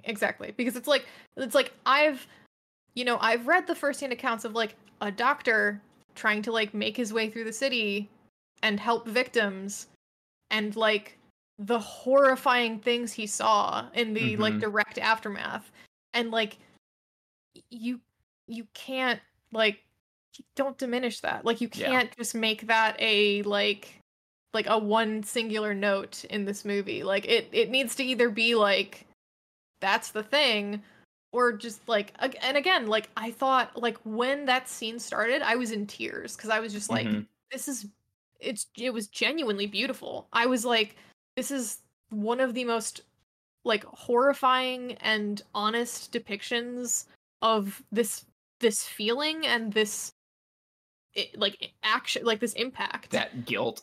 Yeah, and I was just like, that, wow. And then it just kept going. And I was like, like, and when he steps on the body, I was like, I was like, okay, I'm done. Like, I was like, tears immediately evaporated, and I was just like, no, guys, like that's I feel you. That's too much. Yeah. Yeah. That said, my brief thoughts on Oppenheimer. I'm not the biggest Nolan fan either, but Oppenheimer is definitely in like my top 3 works of his. I'd say. Yeah, I think so. I think it's, Dark Knight's fucking great. Yeah. And I adore The Prestige. Oh my god, The Prestige is so good. I fucking love The Prestige. So Oppenheimer's probably like my 3rd favorite of his movies. I think it might compete for me with those two and Inception. I know Inception maybe gets kind of a bad rap nowadays, but I think as an event movie, it's really because it's a heist movie basically. Yeah, Tom Hardy with a grenade launcher. Yeah, with a bunch of like weird philosophical stuff on top of it, and he tried again with Tenet to kind of hit that same vibe. Didn't get there really, but like Inception is most likely my favorite Nolan film, and I think to this day is the most I've ever seen a movie in theaters, which is 9 times. Damn. Oh, James! Holy shit! That's awesome. To be fair, though, was this when I was working at a movie theater.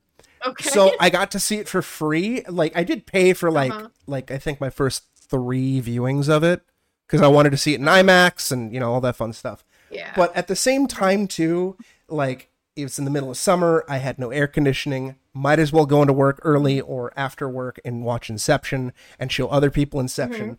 But still, like I fucking loved that movie. The only other movies that I've seen in theaters like a substantial amount was I saw The Dark Knight 6 times in theaters. And Escape from LA when I was like 7 or 8 years old, 5 times in theaters.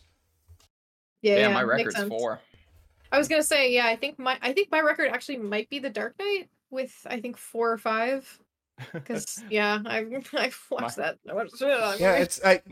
Mine's 4 for The Greatest Showman. Hey. Yeah, like I even went to it was like 6 months after The Dark Knight came out, where it was right before the Academy Award nominations were announced or whatever, and Warner Brothers decided to re-release it in IMAX. Yes.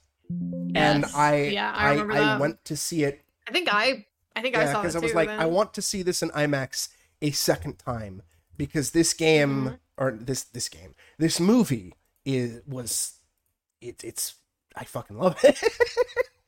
It's I really do want to see Oppenheimer. I'm just waiting for it to be like on DVD because like I love the theater experience, but still the COVID shit.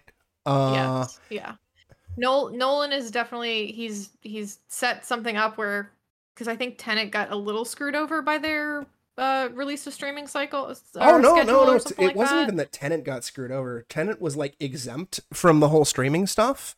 Although it did flop terribly in theaters. I was gonna say I remember him being mad specifically about how he was mad at Warner Brothers' future slate post Tenet. Yes, and that okay, and that's why he like was adamant that like it does not go to streaming. That's also why whatever run.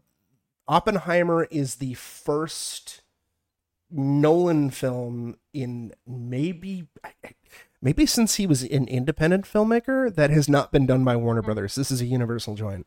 Like he abandoned ship at Warner Brothers because of the whole good for him, honestly. direct to HBO Max day and date thing. Excuse me, Jam. Direct to Max, you mean? No. I don't give a shit what the fuck they call it. It's still fucking HBO Max. It's calling it Max. I had to fucking log into.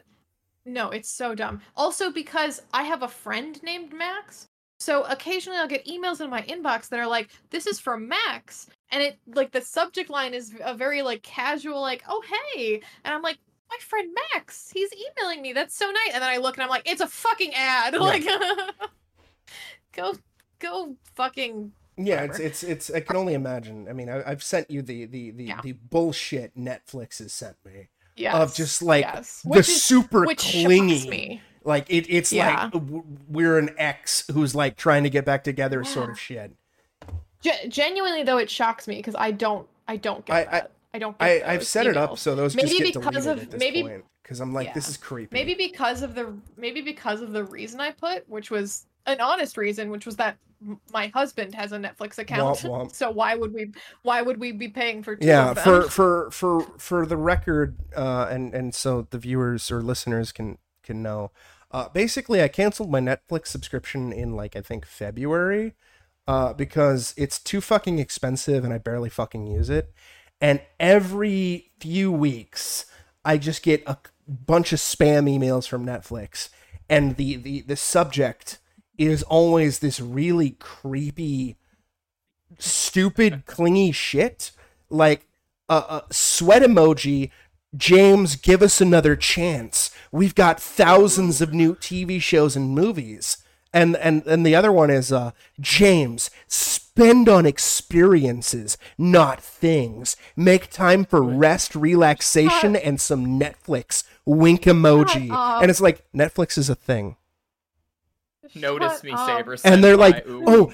you know, it's only $7 a month. It's like, that's $7 a month for an ad tier. I'm not spending money to watch fucking advertisements. If I'm spending money on your fucking service, I don't want to see a fucking commercial. Yeah, I can't. That's so stupid. I used to pay $7 a month for unlimited streaming and DVDs and a DVD a week. Yeah, it's like go and now it's like Netflix. fucking like, oh, we want $20 a month, and also you can't share your account anymore. Now it's just glorified fucking cable, and it's fucking anyway. Anyway, let's move on. Oppenheimer, yeah, go watch Oppenheimer. yeah. They're both good. It was really fun to see that as like a cultural phenomenon thing where they kind of both happened to release on the same day. Mm-hmm. Go watch them. It was very reminiscent of the Doom and Animal Crossing release. Yes, it was. Yeah, where everybody was just kind of like on board, and we had voice actors fucking playing into it by like voicing their characters, asking for tickets to one movie or the other. Yeah, was great. It's a very wholesome meme. Yeah. It was neat. But anyway, Lee, what's your next I'll throw thing? I'll throw in one that we've obviously got to talk about. Oh. Because it is a return to a much beloved world.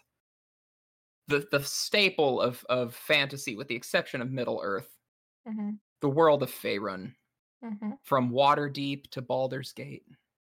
Obviously, I'm talking about D&D Honor Among Thieves. you asshole. Because, oh boy. I knew you were gonna. Hey, actually, that's one I've seen too. Did I fucking love that movie. Oh, dude. Holy shit. Yeah. I'm glad. We should do a watch party on it, because I think James would dig it. It was so good. I watched it myself, and then immediately the next day watched it with Krista, and I will gladly watch it again. Hell yeah. This movie is like the best way to like correctly adapt a tabletop session to the big screen. Like, if you... Oh my god, yes! If you are a tabletop RPG player, you will notice all of the little, like, things that the team are doing intentionally to make you feel like, that is totally something that would happen at my table. Like, you know, Kat's brought up the example of, like, oh, you know, we're in a situation that is like super niche, and like, how are we going to get out of this? And it's like, oh, I've got this magic item that I just forgot about. Yep.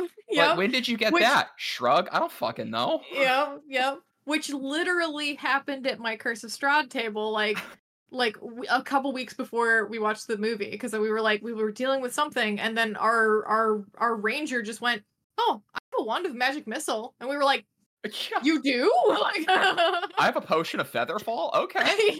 yeah. And then It's so perfect. there's so many little things in it for tabletop players, like, a dude shows up, to keep it vague, dude shows up who's like the ultimate badass. He's great at everything, and he only hangs around for like 10 minutes and then leaves. And you're like, oh, that's the DM's like shameless self-insert. Yep. That's totally just Yep. the DM flexing for a session. Yes. Where they're like, I need you guys to go here, so you're following this NPC. Yeah, I'm gonna advance the plot for a bit. Yeah, it was absolutely just a blast. It was so much fun. Honor Among Thieves is fantastic. Yeah. Hell yeah. Okay, back to me then. I have two more movies I wanted to talk about, and I'll put them together because I think I can talk about them very quickly. Hell yeah. The first one of them was absolutely fucking brilliant, and I have but one spicy take on it because where would I be without my spicy takes? And then one of them was fucking awful and weird, and I don't know what I watched. So, the first one I saw Across the Spider-Verse. Saw that as well. Loved it. Yeah. Okay. Cool. We can talk about it together. I fucking loved it. I thought it was absolutely brilliant, and I think it should have been a TV series. Oh. And here's why. It had virtually the same like plot progression as Arcane. And I didn't feel like Arcane left me hanging at the end, but I felt like Spider-Verse did. Okay. And that's why I'm like, yeah, I've heard like a lot of complaints about how Spider-Verse 2 ends. Yeah, so for those of you who rough. Yeah, for those of you who don't know, this is Spider-Verse 2 Part 1. Yeah. So the entire thing, yes, it has like an overarching thing that does have like a conclusion to it, but this is mostly Act 1 and Act 2 to set up for a big bombastic Act 3 that's going to be its own fucking film. And for me, I was sitting there, I'm like, it's very, like, again, the Arcane parallel is there. Like, it's very similar where Arcane, had a big Act 1 setup. Act 2 was all, like, building to this, climactic fight. Mm-hmm. And, like, yeah, you get some closure on certain plot threads, but ultimately, like, the Caitlyn Jinx stuff is kind of left for next season. And you're like, that's the big thing that everybody's waiting for, but it didn't feel like it was like, oh, this is going to be dangling over my head for the next 6 years until they finish it, right? Like, it felt like there was so much going on and so much that happened that it still concluded in a way that was like, damn, that was a good, 5 hours of TV or whatever. I also think that, there were certain scenes that could have used a little more breathing room. I thought there was a lot of, like, stuff where it was kind of clear that they were, like, rushing to get somewhere with it. And I was just like, man, if, like, with a little bit of tweaking on the pacing, because you don't really need that much, like, maybe a couple extra minutes here and there, you could have a really solid, just, like, 6 30-minute episodes. And that's your Spider-Verse 2. That's your Across the Spider-Verse. No, I like where you're going with that. It's a spicy take, but you know what? I'll take 3. I'm on board. Yeah, see, that's the thing. Everyone I've pitched this to has been like, you're insane, but you're right. I'm like, cool, thank you. Like, you're insane, but keep cooking. Yeah, I completely understand why they did it this way, because they needed the money, and like they clearly they needed the money of a box office, right, to justify all this stuff. But like, and they spent it well because the movie is fucking gorgeous. Mm-hmm. There are some animation techniques that they use that were fucking mind blowing, like the vulture fight. The fucking Hobie, like, oh my god. I was sitting there just like marveling at what they were doing. I see what you did there. What? You're marveling at a Marvel movie. Oh, god damn it. Yes. I mean, yeah, that's the thing. I'm like, they have Marvel movies, so they could probably afford to put this as like a limited run series, but also Marvel money is not fuck you or League of Legends money. Yeah, well, also, I mean, it's not even Marvel money, it's Sony money. because this is the Sony Okay. Marvel stuff. Yeah, all right. You know what? You're right. Then even more so, I understand. But still, I think it was just a slight misstep, and I would have preferred a different. I think it's just in the wrong media. Listen, but I still loved I it. don't understand, because they could have taken the money that they spent on Morbius and used it for this. That's true. Because Sony true. Pictures is notorious for terrible fucking decisions, like spending like, again, I haven't seen the movie, so I can't comment on its quality, but I'm just bringing this up as an example, getting this out there. Like spending $150 million on a Ghostbusters reboot that you can't release in China because your movie involves ghosts. Why would you need to spend $150 million on a Ghostbusters movie? I don't fucking know, but Sony's like, let's burn money. Okay, here's my response. I think Morbius should have been a 10-episode Fuck you, we're ending this cast right now. Yeah.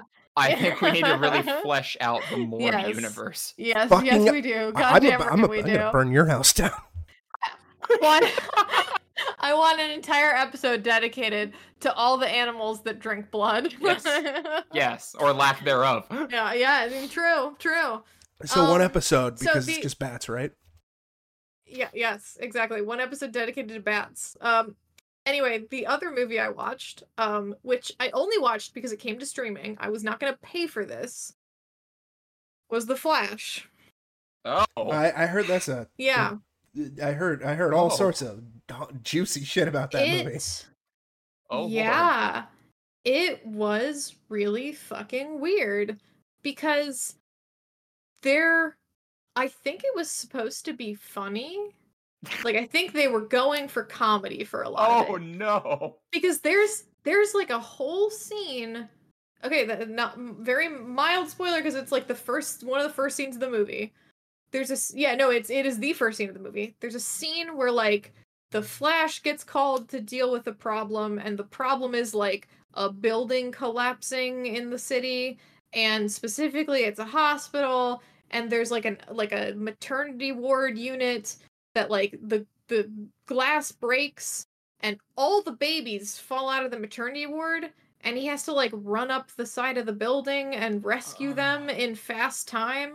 What? And it is the weirdest, most unsettling sequence I've ever seen. And I'm like, I think they're trying to do in Justice League when he does the like weird hot dog shit. I think they're trying to just do that again, but like on a bigger scale because it's his movie.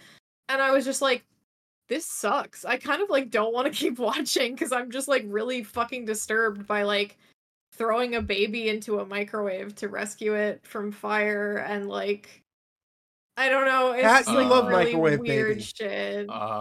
It's really weird shit where I'm just like, this would be a funny thing if someone said it in a Discord. It's an entirely different beast to know that a fucking the fucking Warner Brothers spent billions of dollars to get a literal criminal to do these things on screen. Literal criminal. Yeah. And I'm sorry. You know what? I'm sorry. Fuck the spoilers, because I need to know if there's truth to this. Yeah. Nicolas Cage Superman? Yes. Fucking A. Let's go. Yeah. That's all I need to know. Yeah. So, all right, but okay. So, yeah. No, you know what? Fuck it. I'll spoil it because it doesn't fucking matter. Basically, the gist of the movie is that they start with Flashpoint Paradox, which is great because I that's like the one Flash story I know. It's probably the one Flash story that like everybody knows because it's the best one. Like, and basically for those of you who don't know what it is, it's Flash tries to go back and like he discovers he can through the Speed Force go back in time, and he decides, oh my god, I could save my mom who was murdered when I was a kid. And he goes back and he saves his mom, and that has like enormous fucking repercussions across the universe because he basically creates an alternate branch of the multiverse. And in the I've only seen the Flashpoint Paradox like animated show versions. So I think it's pretty close to the comic because like the two versions that I've seen are pretty close together. Basically, like, it's like stuff where like Wonder Woman and Aquaman are both like the leaders of their respective groups, like the Amazons and the Atlanteans, and they're at war. And Superman is like a lab experiment. Like he gets like found by the government as soon as he lands and just like locked in a cage for his entire life. So he like doesn't even exist in the universe. And then Batman actually is like one of the more interesting ones because his in this alternate timeline, Bruce is the one that gets killed in the robbery. So his dad becomes Batman. So Thomas Wayne becomes Batman, and Martha Wayne becomes the Joker. And it's like, that's the coolest fucking thing. So yeah, like it's pretty wild and weird. But so that's their jumping off point, and they don't do any of the cool shit that they did in the comics or the animated shows because they can't, because there's no setup for like any of these things to happen with any sort of resonance with an audience. Not only that, but also just the state of the DCU, and with Ben Affleck being I don't want to be Batman anymore, and this is my final Batman. Well, he is Batman in this for a little bit. But it's like they can't necessarily be like, here's Thomas Wayne as like, Ben Affleck's dad. They're not gonna... Because Ben Affleck's not coming back, and it's a whole fucking mess. Well, okay, so but then what they do decide to do, which I thought actually was a kind of interesting decision if they had executed it better, was they kind of decide to make it an alternate universe within sort of like the different incarnations of movies. So your Batman is now Michael Keaton. And they basically do sort of a, like, he's older now, so he's kind of, they almost do like a Batman,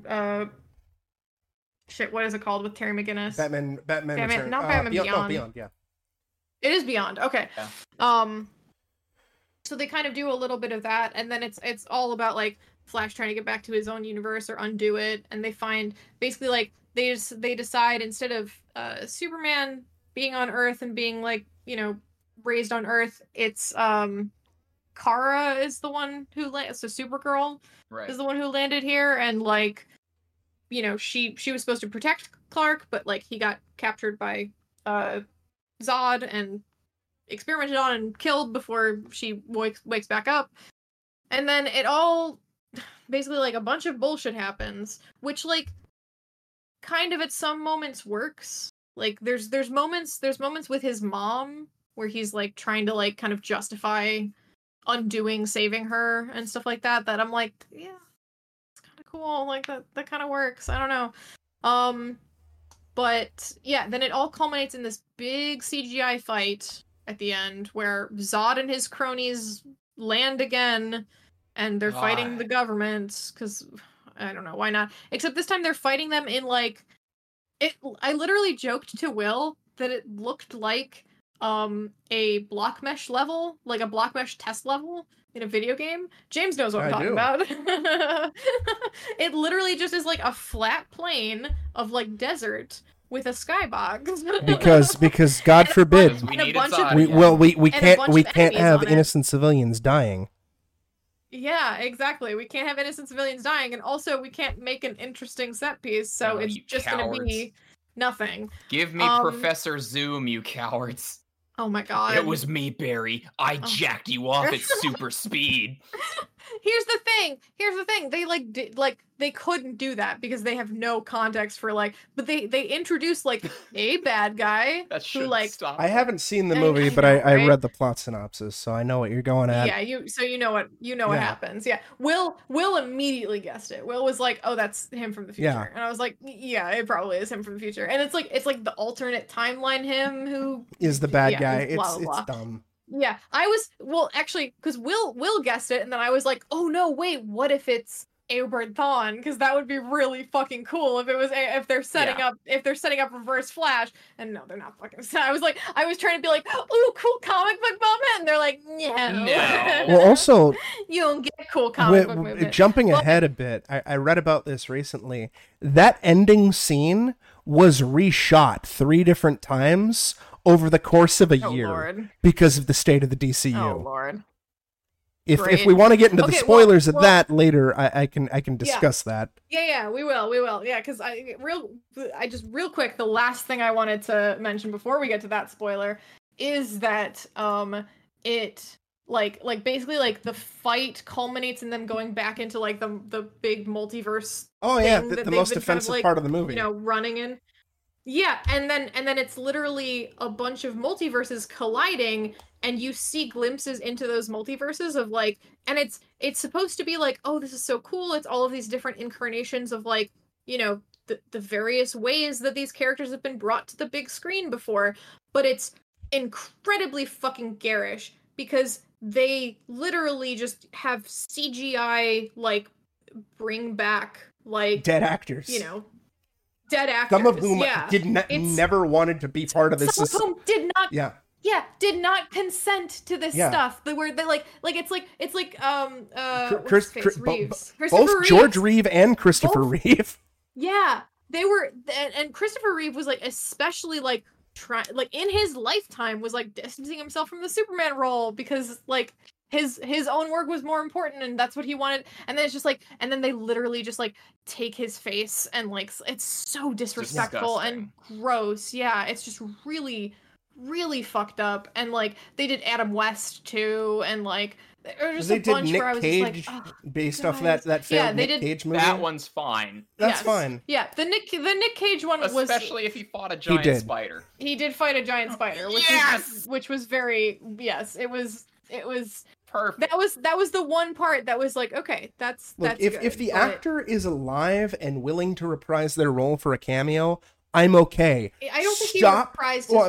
Nick Cage would have had to like sign off on license and everything like that. Yes. In that instance, that's fine because that movie was never made. Yeah. But dead actors, stop fucking resurrecting dead actors with CG. It's fucking disgusting. Exactly. Literally just get a look-alike. Like it's not hard at all. And I'm sitting there, I'm like, I remember seeing the whole like Mandalorian when they brought Luke Skywalker in, and it was like awkwardly Mark Hamill's face CGI'd onto a guy, and it's like, first of all, the guy they had that they CGI'd his face into looked like Luke. Like you could just have him there and we'd be like, it's Luke. We get it. Also, Sebastian Stan is right there. Yeah. There you go. Like he's probably on the next lot over filming some Marvel shit. Just literally bring him over for 5 minutes and be like, hey, you're Luke Skywalker now. Like it's like, come on. But yeah, anyway, then the end of the movie is that Flash gets back to his own universe, whatever the fuck. He's like, you know, doing, or he basically, the only thing he did was he corrected it so that like the film or like the convenience store shows his dad's face so that his dad can get exonerated for his wife's murder. But apparently that was enough to create an alternate time. So now instead of Ben Affleck being Bruce Wayne, it's George Clooney. Oh my god. Yeah, I mean, when I heard about that, I was like, that's actually kind of cute, George Clooney coming back. It is cute. But then I read about it and I found out that this scene, this ending bit was completely rewritten and reshot multiple times. And that when I was like, okay, fuck off. So, according to Wikipedia and notes that have come out about the film, the original ending was going to feature Keaton's Batman and Supergirl continuing to exist in the new timeline, but Cavill and Affleck's roles of Superman and Batman have been erased. Because I guess, Affleck, of course, wanted out as Batman. I don't know why Cavill, but sure, fine, whatever. Because Gunn didn't want him back. Well, no, this is before Gunn. This is before Gunn. Yeah. And then, following the merger between Warner Brothers and Discovery, the new executives decided we need a different ending, and they wanted wanted Cavill and Gal Gadot in the ending to set up Man of Steel 2 and Wonder Woman 3. And they shot this new ending. So this is 2 endings shot. And then in November, when James Gunn and Peter Safran became the new DC heads, and they have now control over DC, and they decided we're going to reboot the DC and we want a new Superman. We need to rework this ending a third time. Hey, George Clooney, are you free? And this ending was shot in January of this year. So, what, 6 months before the movie comes out? So what what could have been like when I first read it, it's like, oh, that's actually kind of cute and kind of clever, especially with the whole multiverse thing, and George Clooney famously constantly apologizing for Batman and Robin and everything like that, and him reprising the role. That's kind of cute. But to find out that this is a super late, last minute, third fucking revision, I'm just like, fuck off, Warner Brothers. And also like the main thrust of the movie is that like there are two Barry Allens now. There's one from this universe and one from, the one who traveled here. And they're both criminals. Yes, and one of them is Irish. The one who traveled. Yes, yeah, absolutely. The one who traveled here loses his powers to the other one, and like they have to try to basically like it's them trying to figure out how to get his powers back so we can go home. And then it's like, oh, we gotta save this timeline because everybody's gonna die. Like, whatever. And yeah, the one time that I laughed in this movie that had a lot of moments that made me think they wanted me to laugh, was in the final fight when I think Barry punched somebody in the heart by like vibrating his fist through their chest. And it was the funniest shit I'd seen. What the fuck? It was like, and it was not done graphically, but that's what it looked like. Like, it was a very quick shot, and I was like, I just like laughed out loud. I was like, did he just punch that man in the heart? Barry just killed a man. And Will was like, wait, what? And we backed up, and I was like, pretty sure he vibrated his molecules through that guy's chest to punch him in the heart. It was pretty great. So, yeah. Like the state of cinema. 3 out of 10, something like that. Don't see it. Don't see Flash. Yeah, I heard it. It's pretty rough. How does it? Which is worse, this or Black Adam? Oh, Black Adam was worse, for sure. Zero hesitation. Yeah, no, Black Adam was worse because that's the thing. It's like Black Adam also like it was like The Rock not understanding how to utilize himself, where it's like, hey man, you're super charismatic. Maybe don't play a super stoic, like morally, almost not great. I haven't seen either movie, but if I were to be forced at gunpoint to choose one, I probably would choose to watch Black Adam. And this is because The Rock isn't a literal criminal. No, purely for because The Rock isn't a literal criminal. Oh. Actually, yes. Pierce Brosnan. Michael Keaton back as Batman is a strong draw.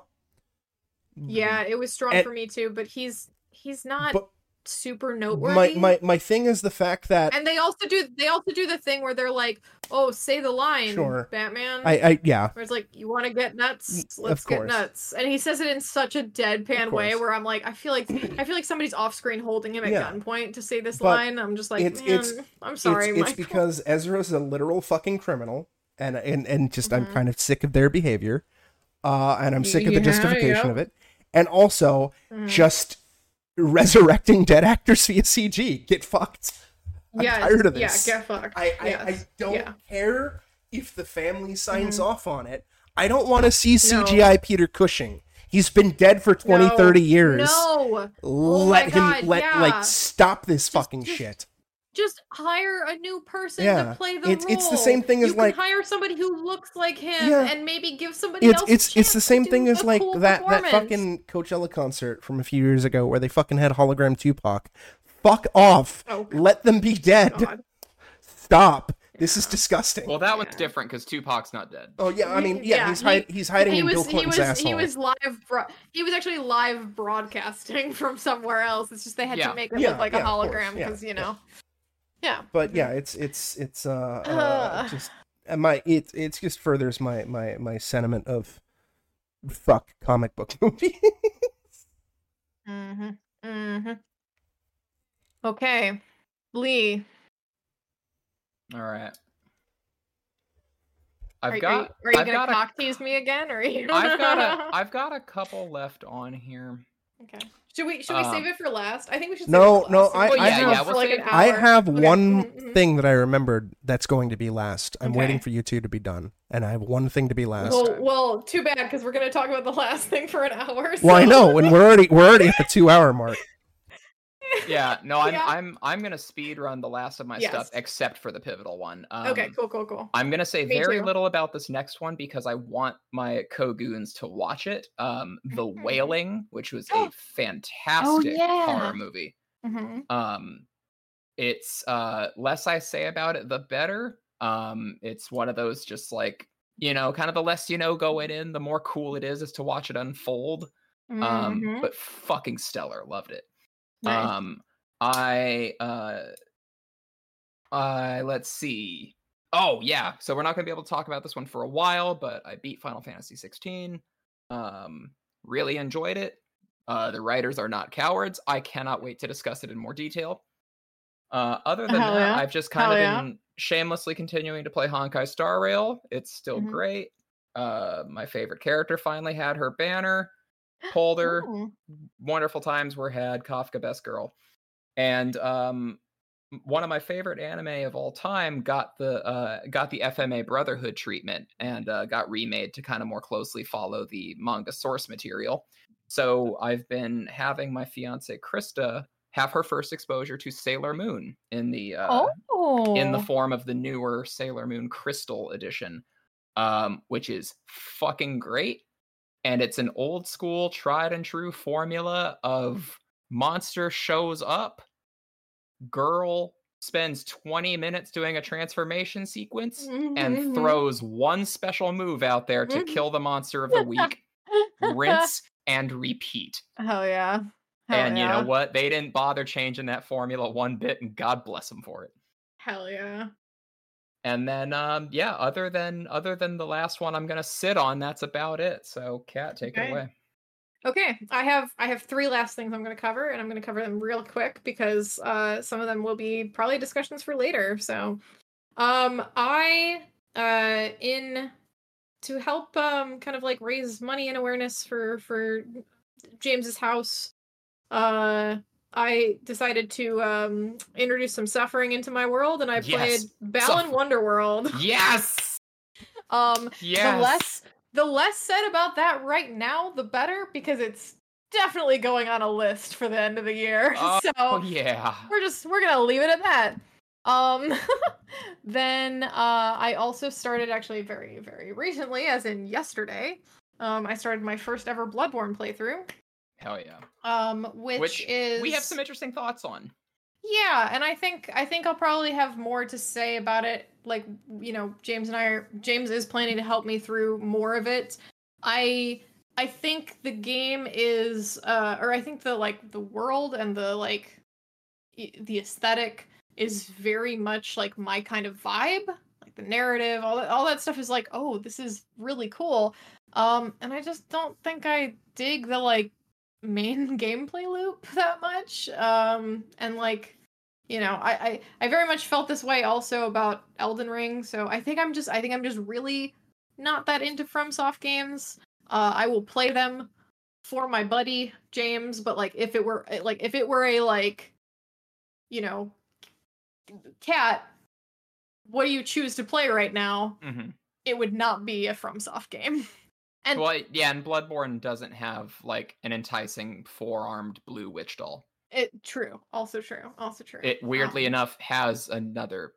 It has doll. A different doll. But yeah. No, not blue, not 4 arms, not the goddess of the moon. So I'm not here for it.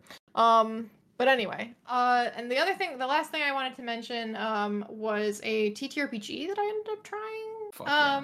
In the middle of all of this. It's called Trophy Dark. And it's more of a kind of narrative sort of focused little chunk. We did a one-shot. And apparently it's supposed to be very you are doomed adventurers, kind of descending, descending into madness, quote unquote. It looks like The Ritual. Yeah. That's pretty accurate. Yeah, it's got that kind of vibe for sure. Yeah, I'm looking at their website. This looks dope. Yeah, it's very, very fun. It did inspire me to. I think I'll probably play it again at some point with the same group. But it also inspired me to go back to. I've always wanted to run a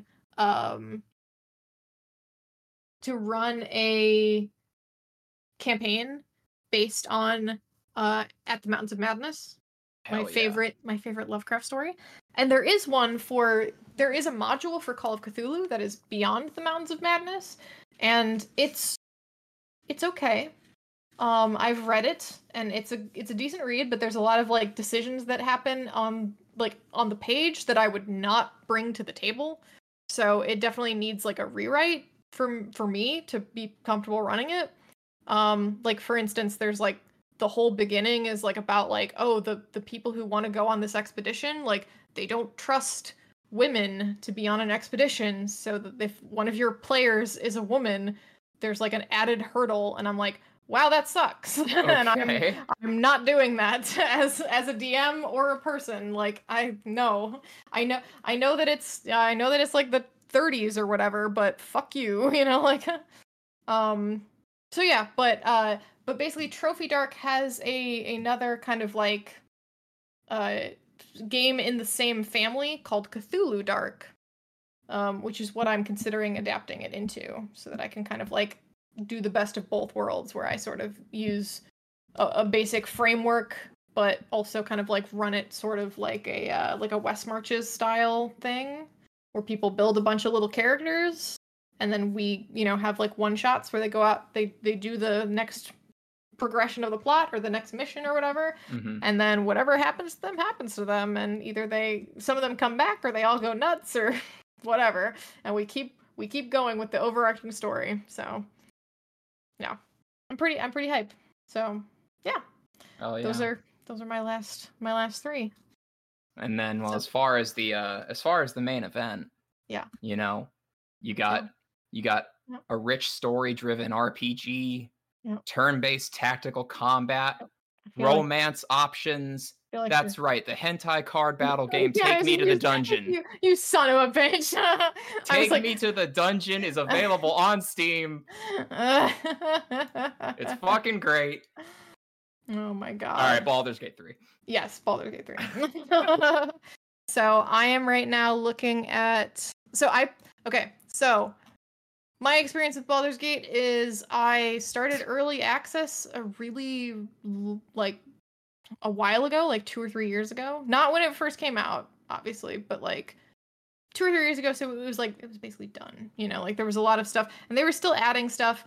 But I played through like a full, like basically it's all of Act 1. And so I played through and like explored every single fucking option with a friend of mine.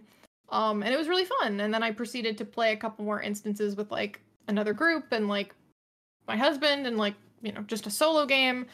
And it was fine. It was neat. But then eventually I like put it down. I think I got like 50 or so hours into it. And now my Steam playtime is looking at a cool 223 hours. So yeah, I've been basically exclusively playing this game in my free time. Yeah. And I just fucking love it. I really do. I mean, there's issues with it for sure. I've seen the complaints online, but I'm having a blast. Yep, I'm much more in the shallow end of the pool right now. I've only clocked like 10 hours of playtime, but it's fucking great so far. Yeah. It is, for a D&D nerd, it is. Yeah. Just the sheer amount of work that went into the dialogue trees and the the immersive sim amount of like options for solving situations. Yep. That part alone is staggering. Yes. And like I will say that like because there's criticism that like Act 3 doesn't feel as polished. And well, yeah, kind of, but like honestly, like I am like 90 hours into my solo campaign, or 90 hours on the save into my solo campaign. Probably more like 150 if you include all the times I died, and to restart a thing. Hell yeah. But the yeah, like there's so much like depth and breadth to like everything that I'm just like, yeah, like literally for the first time in the campaign, I ran up upon a quest line where I tried to solve it in like different creative ways, and I was like, I can't figure out a way to do this without just triggering combat. Like, is there another way? I wonder. I ended up looking it up online, and yeah, everybody was just like, nope, the only way to finish this quest is just to kill everyone in the building. And I'm like, that kind of sucks. But that's the first time I encountered that in 90 hours of playing. So I'm kind of like, you know what? I'll forgive them a couple of dropped balls here and there when like everything else is going so strong. And I haven't gotten to an ending yet, so I don't know if maybe they dropped the ball on the ending and that's what people are complaining about.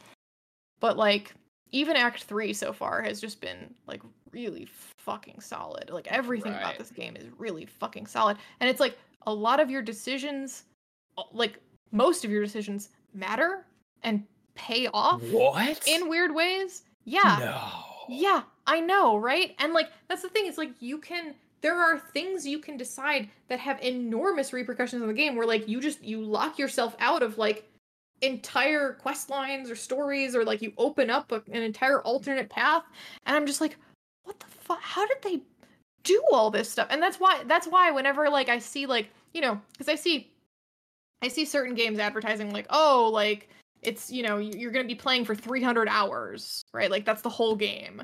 And I'm like, I don't want to play a 300-hour fucking game. But then I hear Baldur's Gate being like, yeah, we recorded like 130 hours of cutscenes or whatever. And to me, that doesn't say you're going to be watching 130 hours of cutscenes. It says that's how many fucking options we have for fucking everything. I'm just like, it's mind-blowing. It's mind-blowing to me. The amount of replay value that's going to be here is unreal, because I'm already thinking about like, me too.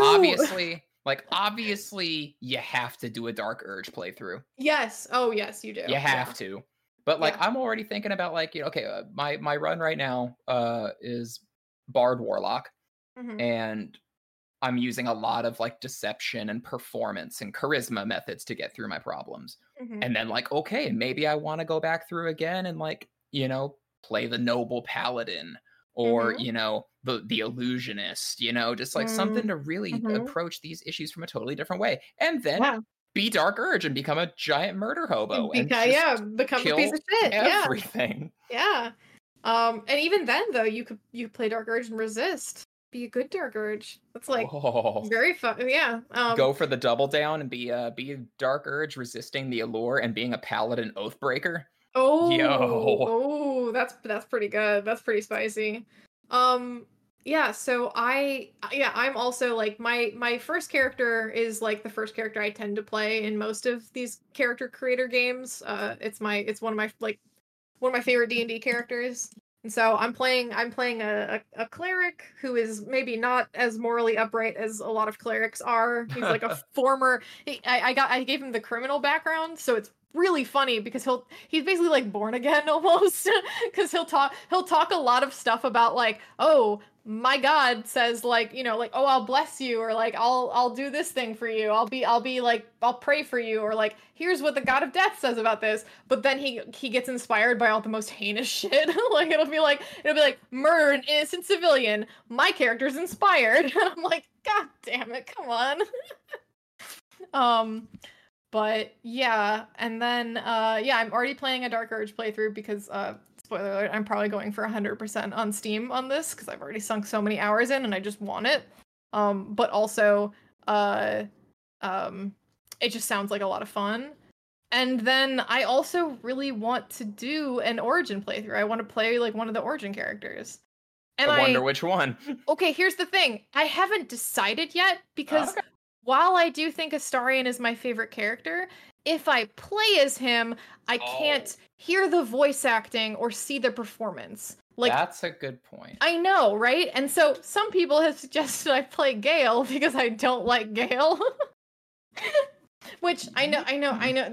Don't at me, Gale apologists. Shut up. I know he has a complicated story, and like if I actually like pursue it, I probably will like him because Astarion was also a douchebag at the beginning, and you come to like him a lot. But like, nah, fuck Gale. Yeah, fuck Gale. No, Fuck I'm Gale. like, yeah. It's also just one of those things where like his romance is definitely bugged because you don't even have to interact with him. My Gale has never left the house. my characters in my solo campaign are all level 11, which is one away from the cap, and Gale is level 1 because I haven't even added him to my party to level him yet. I'm just like, no, fuck him. I'm not. He stays at home. I don't want to talk to him. 12's the cap. Interesting. Yes, yeah. But I've seen like interesting fun things, and I've seen funny things with him, so I'm like, okay, maybe I'll figure it out. But yeah, I'm like, yeah. Astarion's my guy in this first playthrough.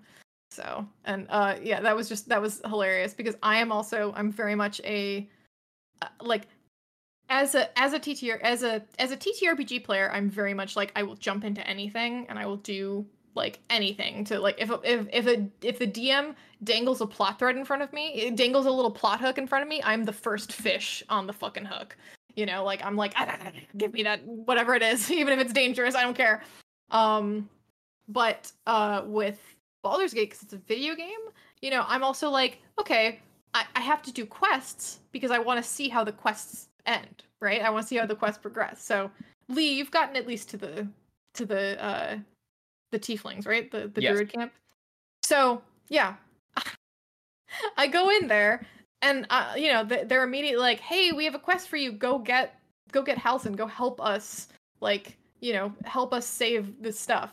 And I was like, "Yeah, I'll accept the quest." And all of my, you know, there's a little thing that pops up in the corner that goes, so and so approves, so and so approves, so and so, you know, disapproves, and it's just everybody approves except fucking Astarion, and I'm just like, what do you want me to do all day?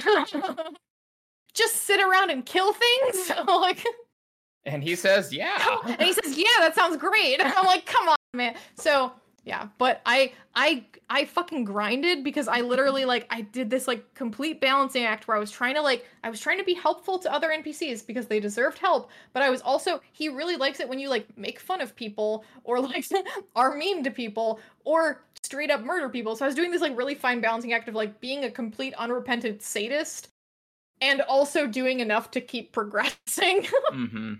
And it was really fun.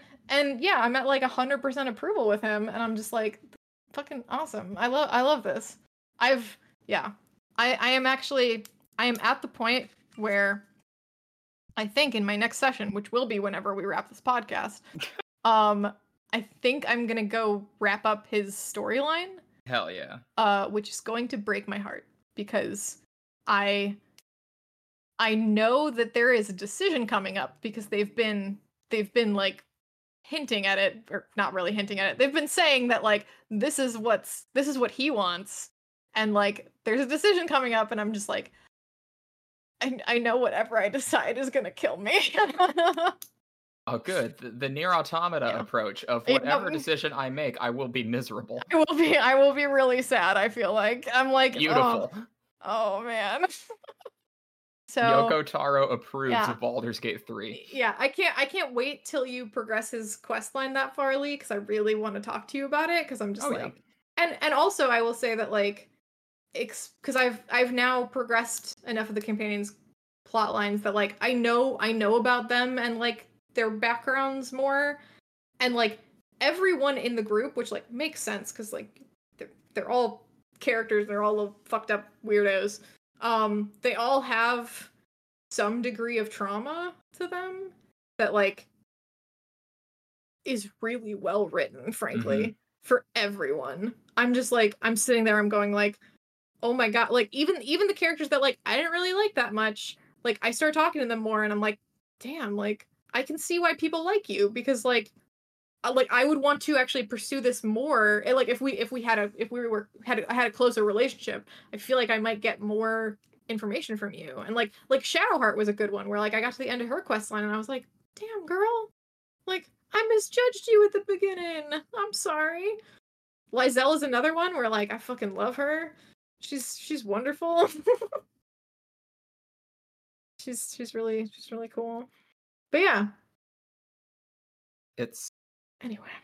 It's dangerous the amount of time that I want to put into this. Yeah. And also like I can talk so much about it and I don't want to because it does feel a little bit like talking about your D&D game. Although not really, because enough other people are also experiencing it that like you can be like, yeah, the fucking, you know, people doing this thing or people doing that thing, or, you know, compare notes of like, oh, you made this decision here, I did this, like, oh, don't worry, like, I will keep giving you the play-by-play. Yeah.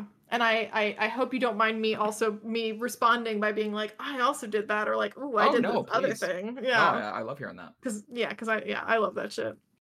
And like my I have a couple of co-op campaigns going as well. Although I'm realizing that like the co-op campaigns are fun to hang out with people, but they're not really great to experience the story, I don't think. Because effectively, like, well, at least for me, I kind of end up just being like, I will backseat. Like, I will act effectively as an NPC so that you can experience the story. Especially if I'm playing with somebody who hasn't played before.